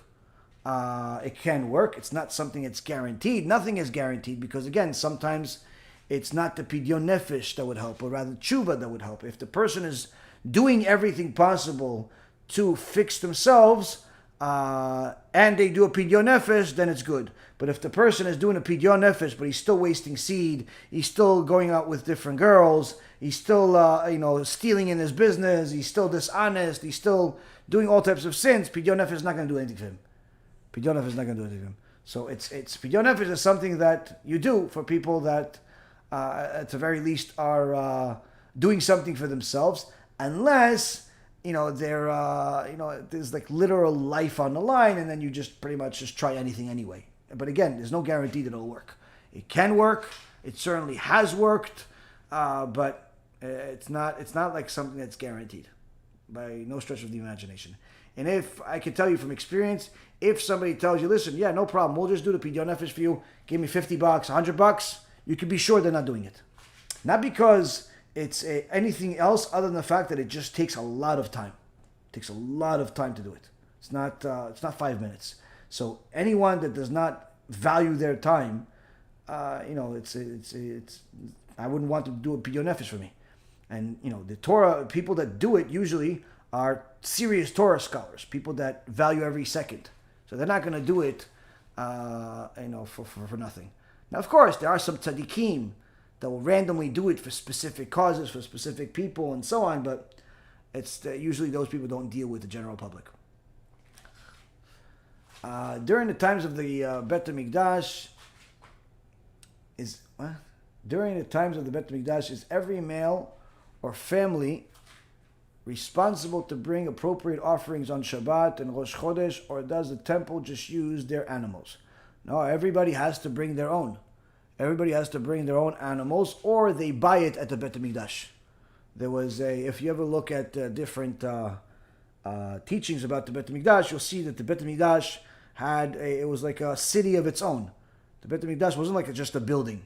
It was like a city of its own. There was a haircuts, there was a fruits and vegetable area, there was a place for sheep, there was a place that made leather, there was pools, there was a lot of interesting things in the Bet HaMikdash, and certainly they had a section where people would buy the korbanot there, because it wasn't possible for them to bring the different animals from wherever they were. They came from far away, or they simply didn't have the ability to bring it, so they would buy it over there. I saw my job people that talk about near-death experience. However, these people report that they see heaven. How can this be true if most of them are idol worshippers? Is this some trap of the Satan when these people experience these episodes? Okay, so when a person is a person makes certain sins, the Mishnah in Masechet Avot says that person creates different mazikim. Mazikim, you can, I guess, translate it to demons. It's not the perfect translation, but it's a translation. Mazikim are demons. When a person does good deeds, according to the Torah, they create angels. Angels that help them. Those angels, the good ones, give them strength to encourage them to do more good deeds, and also protect them from whatever demons they already have. And needless to say, they try to entice them to not make sins and to do more mitzvot. The demons do the exact opposite. When a person does sins and he now acquired demons, then those demons are going to make that person more inclined to make more sins and thereby make more demons. And the more sins a person makes, the more they're surrounded by literally millions of demons. Especially if they waste seed and they're immodest and immoral, then each act could literally be making not just one demon, but millions. Anyway, those demons are not just there sitting, playing cards and just waiting for the guy to decide what he wants to do with his life. They have certain rights. They have certain benefits, if you will. And part of their benefits is to mess with the person. Is to mess with them, is to torture them. And many times they torture people during their sleep. They come to them in the form of nightmares, or they come to them in form of false images. They'll come to them as a form of, let's say, some grandparent, telling them that, oh, such and such is going to happen, but in reality, nothing happens. It's not their grandparent. It's some demon messing with them because he knows it's going to wreck this guy's day. He's going to cry for 3 weeks because he saw his long-lost grandfather. Or it's going to come to them in something that's going to make them nervous because it's going to tell them that their loved one is going to die in 3 days. So it's going to simply mess with them. Or it's going to come to them in night terrors. Anyone that doesn't know what night terrors are, you're very lucky that you don't know what it is. Let's just say that. And they also come to them in different visions. Different visions that could be a near-death experience vision. That a person will see something that would seem to be like heaven, would even seem to be like some false god. They could see somebody that could literally say to them, he is Buddha, or he's Jesus, or he's Bilam, or he's Paro, or he's whoever they want him to be. Now, why does Hashem allow this? It's not about him allowing it. There's a cause, there's an effect. You did certain things, therefore you created the result. When a person is worshiping an idol, whether it's the idol from Christianity and Catholicism, or the idol from all types of religions in India, or in different parts of Asia, Buddhism, and so on, that person is creating different types of demons. And those demons, some of them have a lot of strength. Some of them are very, very powerful. And they could do a lot of things to cause the people to stay in a direction that they want them to stay. Meaning that they'll mess with the guy, they'll give him certain dreams, certain visions, certain beliefs in order for him to stay on this sinful path. One of the common things now is people becoming Satanists. A lot of people are becoming Satanists, and I wouldn't be surprised if you told me, listen, I know a Satanist, and he says he speaks to things and he sees things. That's not a surprising thing. To get a demon to show up, you can do it in 5 minutes if you want, but to get him to leave, that's a different story.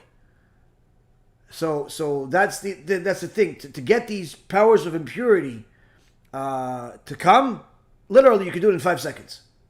It's not a problem. To get them to leave, that may take you a lifetime. So the Satanists use seed and blood, typically to form relationships with these different types of creatures. Like I said, called demons is a general name, but there's different aspects of it. And some of them have very extraordinary powers, like Rav Yosef Ben Porat recently brought out in a lecture. There's also some books written about it in German and other languages from friends of Hitler. Friends of Hitler. Hitler had friends at some point before the witchcraft that he was involved in so many words, took over. And Rabbi Yosef Ben Porat actually has a lecture about it, and they recently really, did a great job on it. They even have English subtitles on this lecture. If I remember, I'll publicize it, on the channel.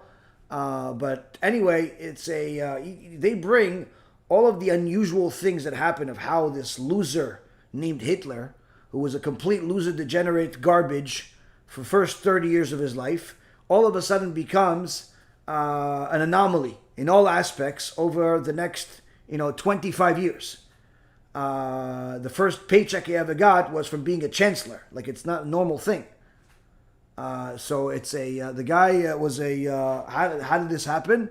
So some of his friends from childhood and, from his early stages of being a Nazi leader, they were very, very close to him, and they knew him, and they knew that he was involved in witchcraft. And they even warned him about it. They even tried to get him away from it. But in so many words, what was concluded is that certainly he was involved in witchcraft. It's a well-known thing.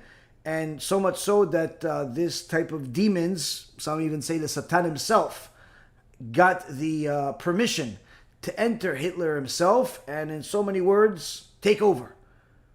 He got the permission because Am Yisrael married certain sins, and that's a different account altogether. But the point being is that it all depends on the level of witchcraft, the level of spiritual impurity a person is involved in, and what it actually ends up yielding. Some people that are involved in the basic everyday young people sins of immorality, promiscuity and things like that, certainly they have certain things, but those things can go away if you do tshuva. Other people that are involved in more heavy duty stuff, where it's like an actual profession, their promiscuity and is a profession, then there's a much bigger problem, much more difficulty to get rid of that stuff, but still possible. And then again, if people are involved in idolatry, again, there's a certain amount of difficulty. I have some students that Baruch Hashem from all over the world that they contact me, and send me messages. Rabbi, everything you said is true. Now I know I said everything I said is true because I don't make it up. It's in the books. But they said, no, I saw what you say. And different people, Baruch Hashem, different people that used to be prostitutes, used to be involved in all types of idolatry, used to be involved in all types of garbage, spiritual garbage, that Baruch Hashem have done tshuva through different lectures, either myself or others, and literally everything we've talked about in different lectures, I've had people tell me, listen, what you said happened to me. What you said happened to me. I don't know why people don't believe this stuff. I saw it. And so the point is that I'm trying to tell you is that for a idol worshiper or a promiscuous person to tell me that they see strange things, it's not a big deal. I mean, I would say I could tell you even righteous people that I know that they see strange things. There's a lot of strange things out there. Not necessarily everybody has the merit to see them. There's some people that I know, I'm familiar with, and some I'm even very, very close to. They see stuff all the time. It's not a big deal. It's not a big deal. It's my recommendation is, and that's the recommendation from Rabbi Ephraim, is don't pay attention to it. Meaning, if you see stuff, smoke, stuff moving, all types of creepy stuff, don't pay attention to it. The more attention you pay to it, the more it's going to want to come back and torture you. So my recommendation is to not pay attention to it at all, act as if it doesn't exist, and simply focus on tshuva, specifically with those things that have to do with kedusha. Meaning, eliminate any form of idolatry from your life, that's a given, but even more so, sanctify yourself when it comes to the issues of morality. Don't waste seed, don't be immodest, try to get people to do tshuva for those things, because that's the only fix. That's the only fix to those things. They don't just go away just because you don't like them. And they have permission to go wherever they want, in so many words, while you're sleeping, while you're half dead, while you're alive, during the day. Doesn't make a difference. They can do whatever they want. Again, it all depends on different powers. Some are nothings. Some are, they don't have any strength. Some you could just say a prayer and they're gone. Others are more serious. I don't even no idea why you guys ask these types of questions, but maybe I have these types of answers. I'm not sure which one's at fault. But ideally, it's not the best thing to talk about at night.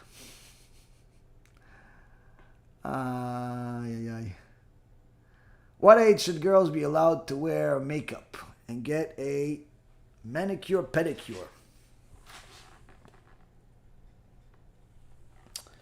What age should girls be allowed to wear makeup and get manicure pedicure?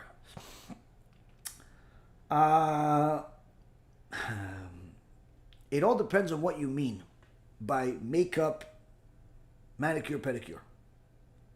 If you mean to preserve themselves, wear a little blush, and have their nails painted in modest colors, not like witch nails that are 4 times the normal size, and start showing off their feet and to everybody that walks, that's never allowed.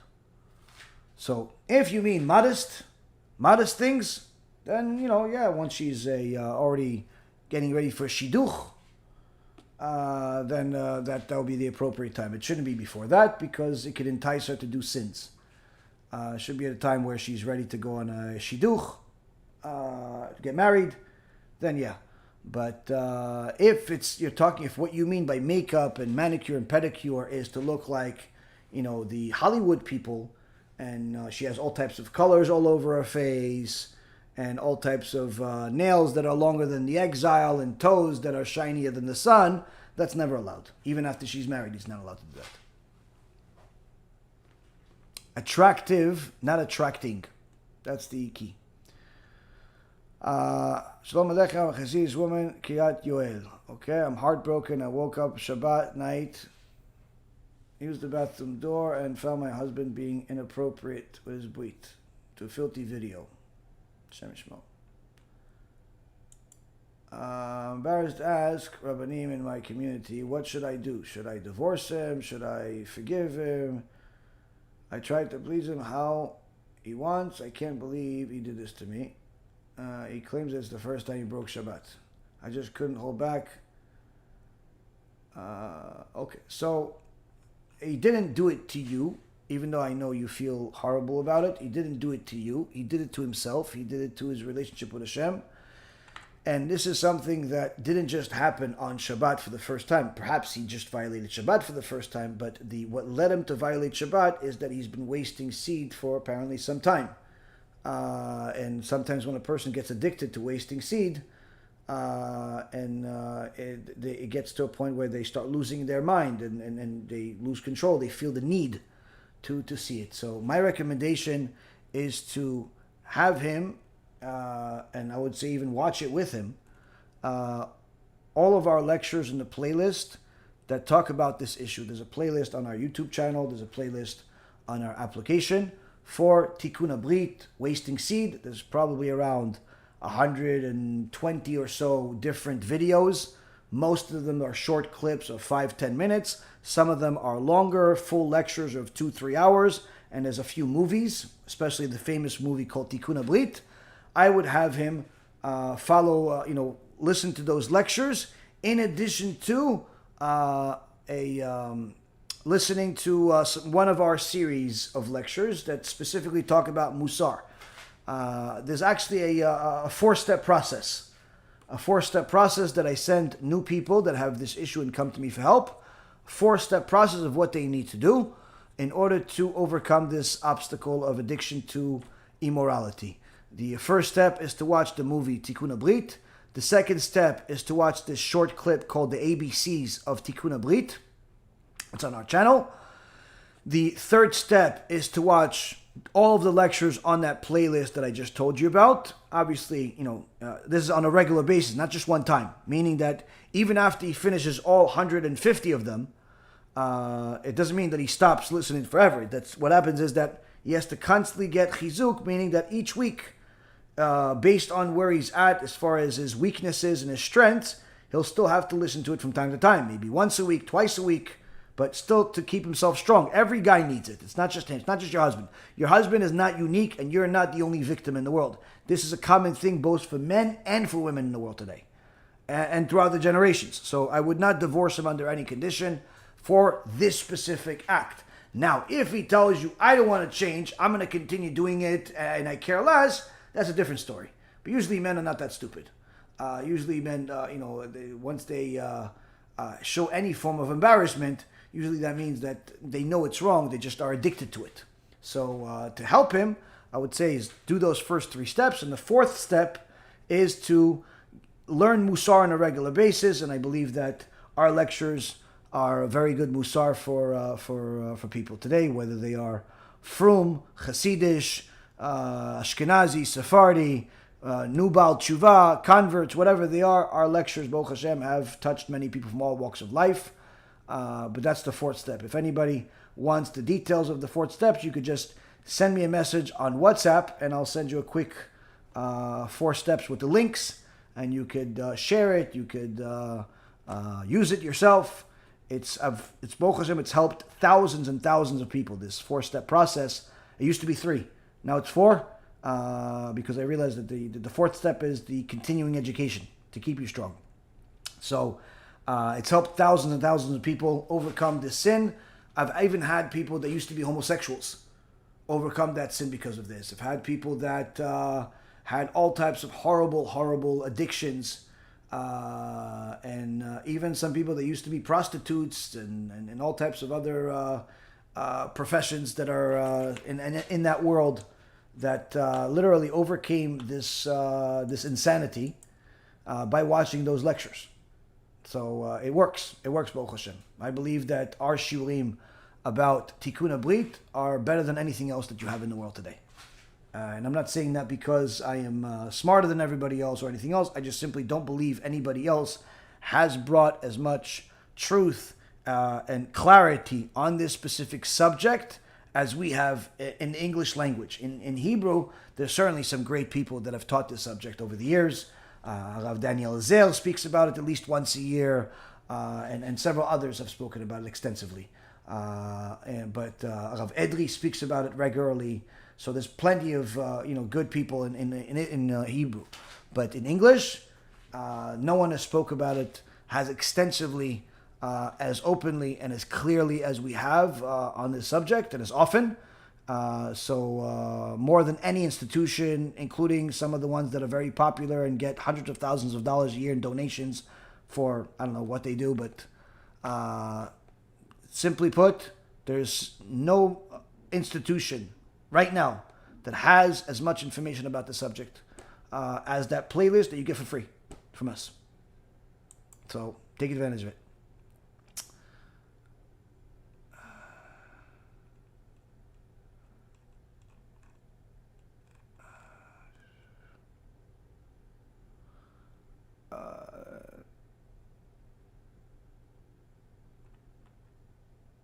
This woman is a lunatic who posts things against students of the Rabbi Reuven. Question is fake too. She could post things against me. Could say things that can make a difference.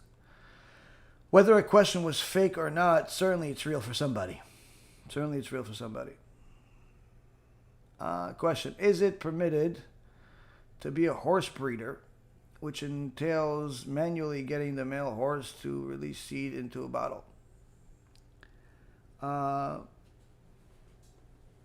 Yeah, I mean, there's no issue of wasting seed for animals, and breeding is certainly is something that does happen in the world. I mean, if you're a Jew, again, it's not the ideal profession for Jews, I would say, but there's certainly some form of there are things like this that happen. It's not again, so long as it's not doing it with different species, as long as it's within the same species and things like that. But again, it's there's nothing that I say is forbidden about it if it's just normal, meaning it's not trying to breed different animals and crossbreeding and things like that. If it's just simply producing better quality horses or better quality other animals, there's no problem with it, as long as it stays within the same species, because the kilaim, which is crossbreeding, is forbidden both for Jews and for Gentiles, according to the Torah. So that's, but if you're talking about just traditional breeding, there's nothing wrong with it. It's obviously not going to be something that everyone is inclined to do or wants to do, but it's a necessary profession in the world. It's not a new thing. Everywhere there's a needy person among you, one of your kin. What are you saying here? You're just quoting something from the Torah.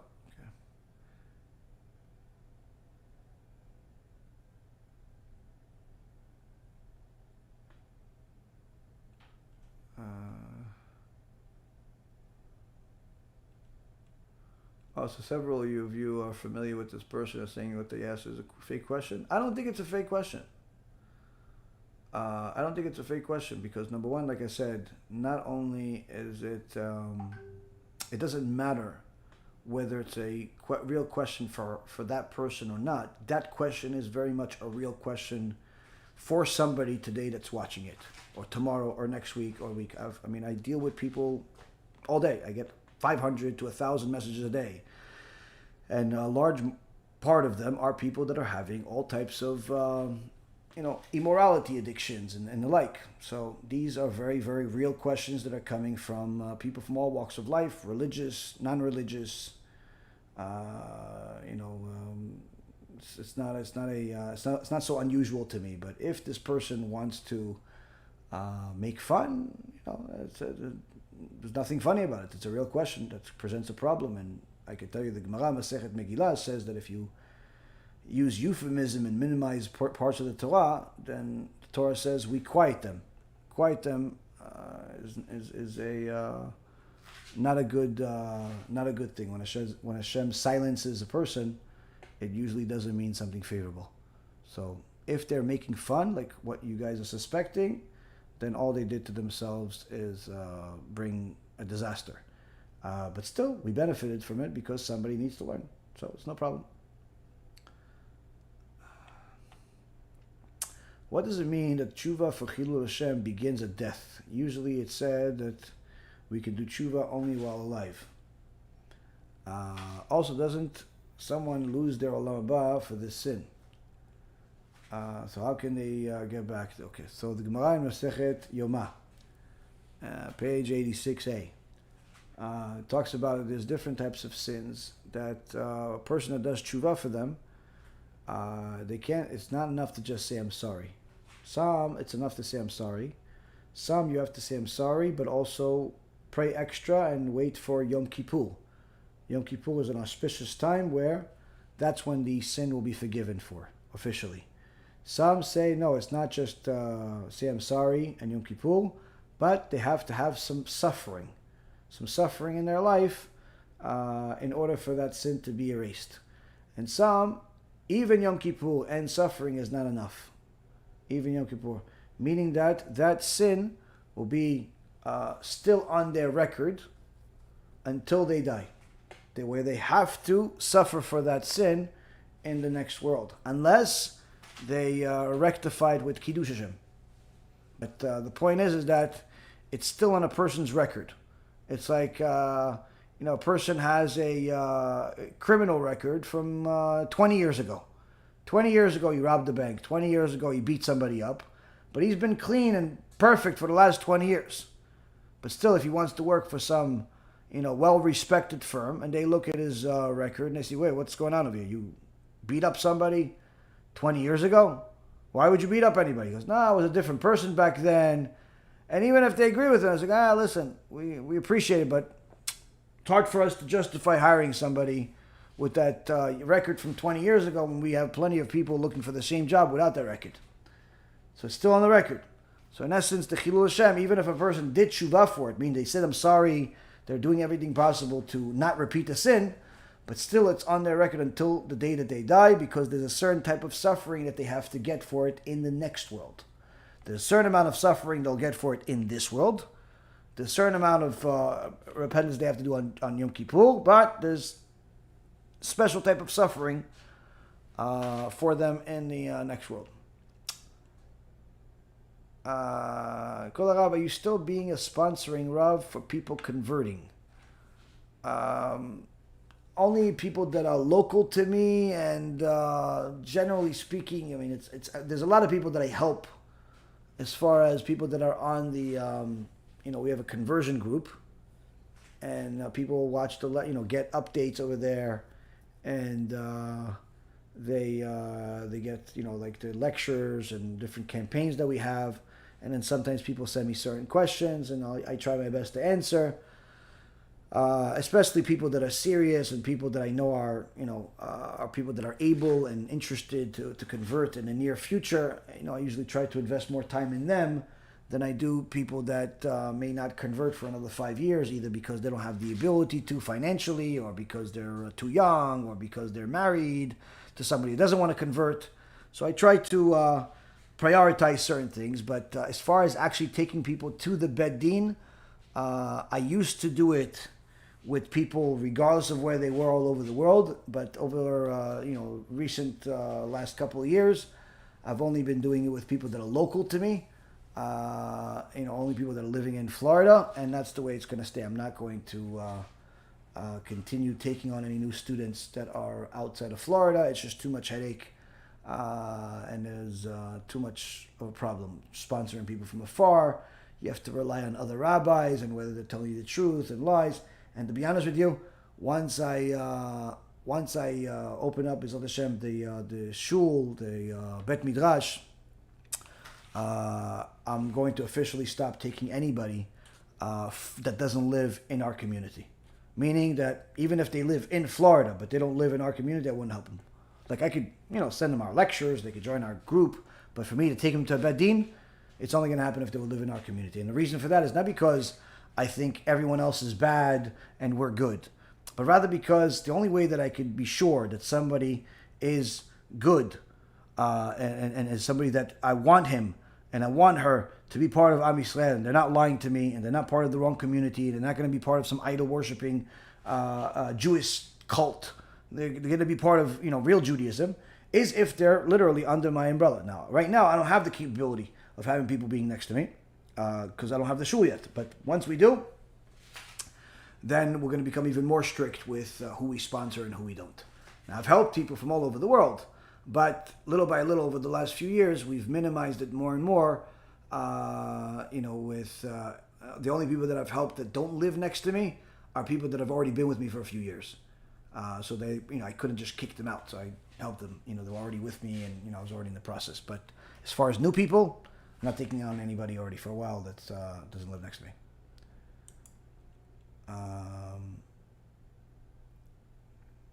What Judaica item can they get for a 12-year-old boy that is anti-Torah? The best possible Judaic item that you can get a 12-year-old that's anti-Torah is if you go to Be'ezratHashem.org, you go to the store, you go to the USB section, you order the USB collection, or you go to the Kiruv package. One of those two, because the Kiruv package has a couple of USBs in it and some other books, or you can get the USB package. Those are the best possible Judaica item that you can get on planet Earth for a 12-year-old or 20-year-old or 50-year-old, that is anti-Torah. Best thing you can get them. And in fact, you can even get to people that are not anti-Torah. That's best present. Highly recommended. Can someone take a non-kosher medication, not for an illness, but for some kind of beneficial effect? As far as medication is concerned, if it does not have taste, meaning if it has a bad taste or no taste, such as aspirin or a vitamin or whatever it is, but it doesn't have a taste, the pill or the liquid or whatever it is, doesn't have a taste, or it's disgusting, that even a dog wouldn't eat it, then it does not need to be kosher. So you could consume it for whatever you want, whether it's for medicinal reasons or for beneficial reasons. But if it does have a taste, such as sweeteners, like they have certain, things that taste sweet, cough drops that taste good, and whatever, other types of medicine that taste good, especially kids' medicine. But if an adult takes a kid's medicine, it's a problem. So if it has good taste, then it needs to be kosher. It needs to be kosher. God is allowed to show a bidder the competitor's estimate before they submit their pricing. Is allowed to show a bidder the competitor's estimate before they submit their pricing. Oh, you mean if somebody is selling a job and he already has somebody else offering the to do the job, and then there's somebody else that wants the job and he wants to put a bid in, and you want to tell them what the other guy did. If it's full disclosure where everybody knows that you're going to disclose the bids to everybody, there's no problem. But if only that guy that sees the bid knows that he's getting that bid, then it's a gnevadat. You're stealing everybody else's mind, because they're all assuming that you're not going to give any favorable treatment to anybody else. So you're going to fair rules for everybody, because if they knew that you're going to give them favorable terms, they wouldn't waste their time and put the bid. So it's called gnevat dat. It's stealing their mind. So no, you're not allowed to do that. But if it's fair game for everybody, anybody that asks can get to see the estimates and the prices for everybody, then sure, no problem showing it. If one forgot to shut off the automatic light that turns on the fridge before Shabbat, is one allowed to open the fridge on Shabbat? And if one accidentally opened the fridge with the same situation, with the light on, is one allowed to close it? And the answer is no to both. Because if you know for sure that you opening the fridge will turn on the light, you're not allowed to open that fridge. So find some cookies and some crackers and live what we've all lived through at some point or another when we had that same screw up happen to us. Everybody's had that happen to them. And the same thing if the fridge is open. If the fridge is open, you know that by you closing it, you're going to shut off the light. Can't close it. Can't close it. So food's going to get ruined. I mean, if you have a goy that, you could hint to, if you have a child that you could, bring him into the room and, don't tell him to do it, but they do it. That's but generally speaking, if it's just adults in there, it's a problem. But it happens to all of us. It happens to all of us. My recommendation, and again, you don't have to listen to me. This is not a halachic recommendation. This is my personal preference. My preference is to eliminate as many. My personal preference is to eliminate as many responsibilities that I can, especially before Shabbat. But needless to say, as many responsibilities that require for me to remember them, like to-do lists and things like. So what I do is what we did in my house is we actually disconnected the light. We used to put the tape on the light to shut off the light. But, what happened is that at least once the tape, came off. Like it wasn't strong enough. So with so many meters, it means that, the light went on. So that was a problem. So the best thing that we did is we simply just shut off the light. And since the fridge that we have couldn't shut off the lights, we just disconnected them altogether. We removed the lights. So why? Because number one, I don't want that problem again. It could be a very costly and difficult problem to have this issue happen to you on Shabbat and holiday, especially if it's a long holiday. And number two, it's not necessary to have a light in a fridge. I mean, how big is your fridge that you need a light? It's not necessary. I mean, so that's the thing. It's just not necessary to have it's nice to have light in the fridge, but it's not necessary. For me, it's not worth it. It's not worth the headache, so we disconnected it altogether. Again, you don't have to follow what I do. That's what I do. I'm sure that many other people don't do that, but for me, that's the perfect solution. But if somebody doesn't want to do that, they simply have to remember to shut off their lights before Shabbat. Why does it seem to be negative attitude towards dogs, specifically among Orthodox Jews? Does the Torah say anything good or bad about dogs? I actually have a short clip about dogs in regards to Judaism. So you can watch that clip. In so many words, there was dogs are, on one end, called dogs. They're called kelev because they're very loyal to their master, but they're also very... they have no shame. They're an animal that has no shame. So they, the way that they procreate and so on, they are have a certain curse on them that they got at the Tevat Noach when there was a flood. There was three that mated in the it was forbidden to mate. The Gemara in Masechet Sanhedrin says it was forbidden. Hashem decreed that it was forbidden for anybody to cohabitate in the ark, not only because of room and things like that, but also because modesty, but also because the world was being destroyed. How could you be celebrating by doing such a thing? But three creatures violated the decree. One of them was the crow, the second one was the dog, and the third one was Ham, the son of Noach. And from there came Canaan, which eventually also came the a lot of enemies of Am Yisrael. So anyway, the dog is got cursed because of this, because they procreated in the ark.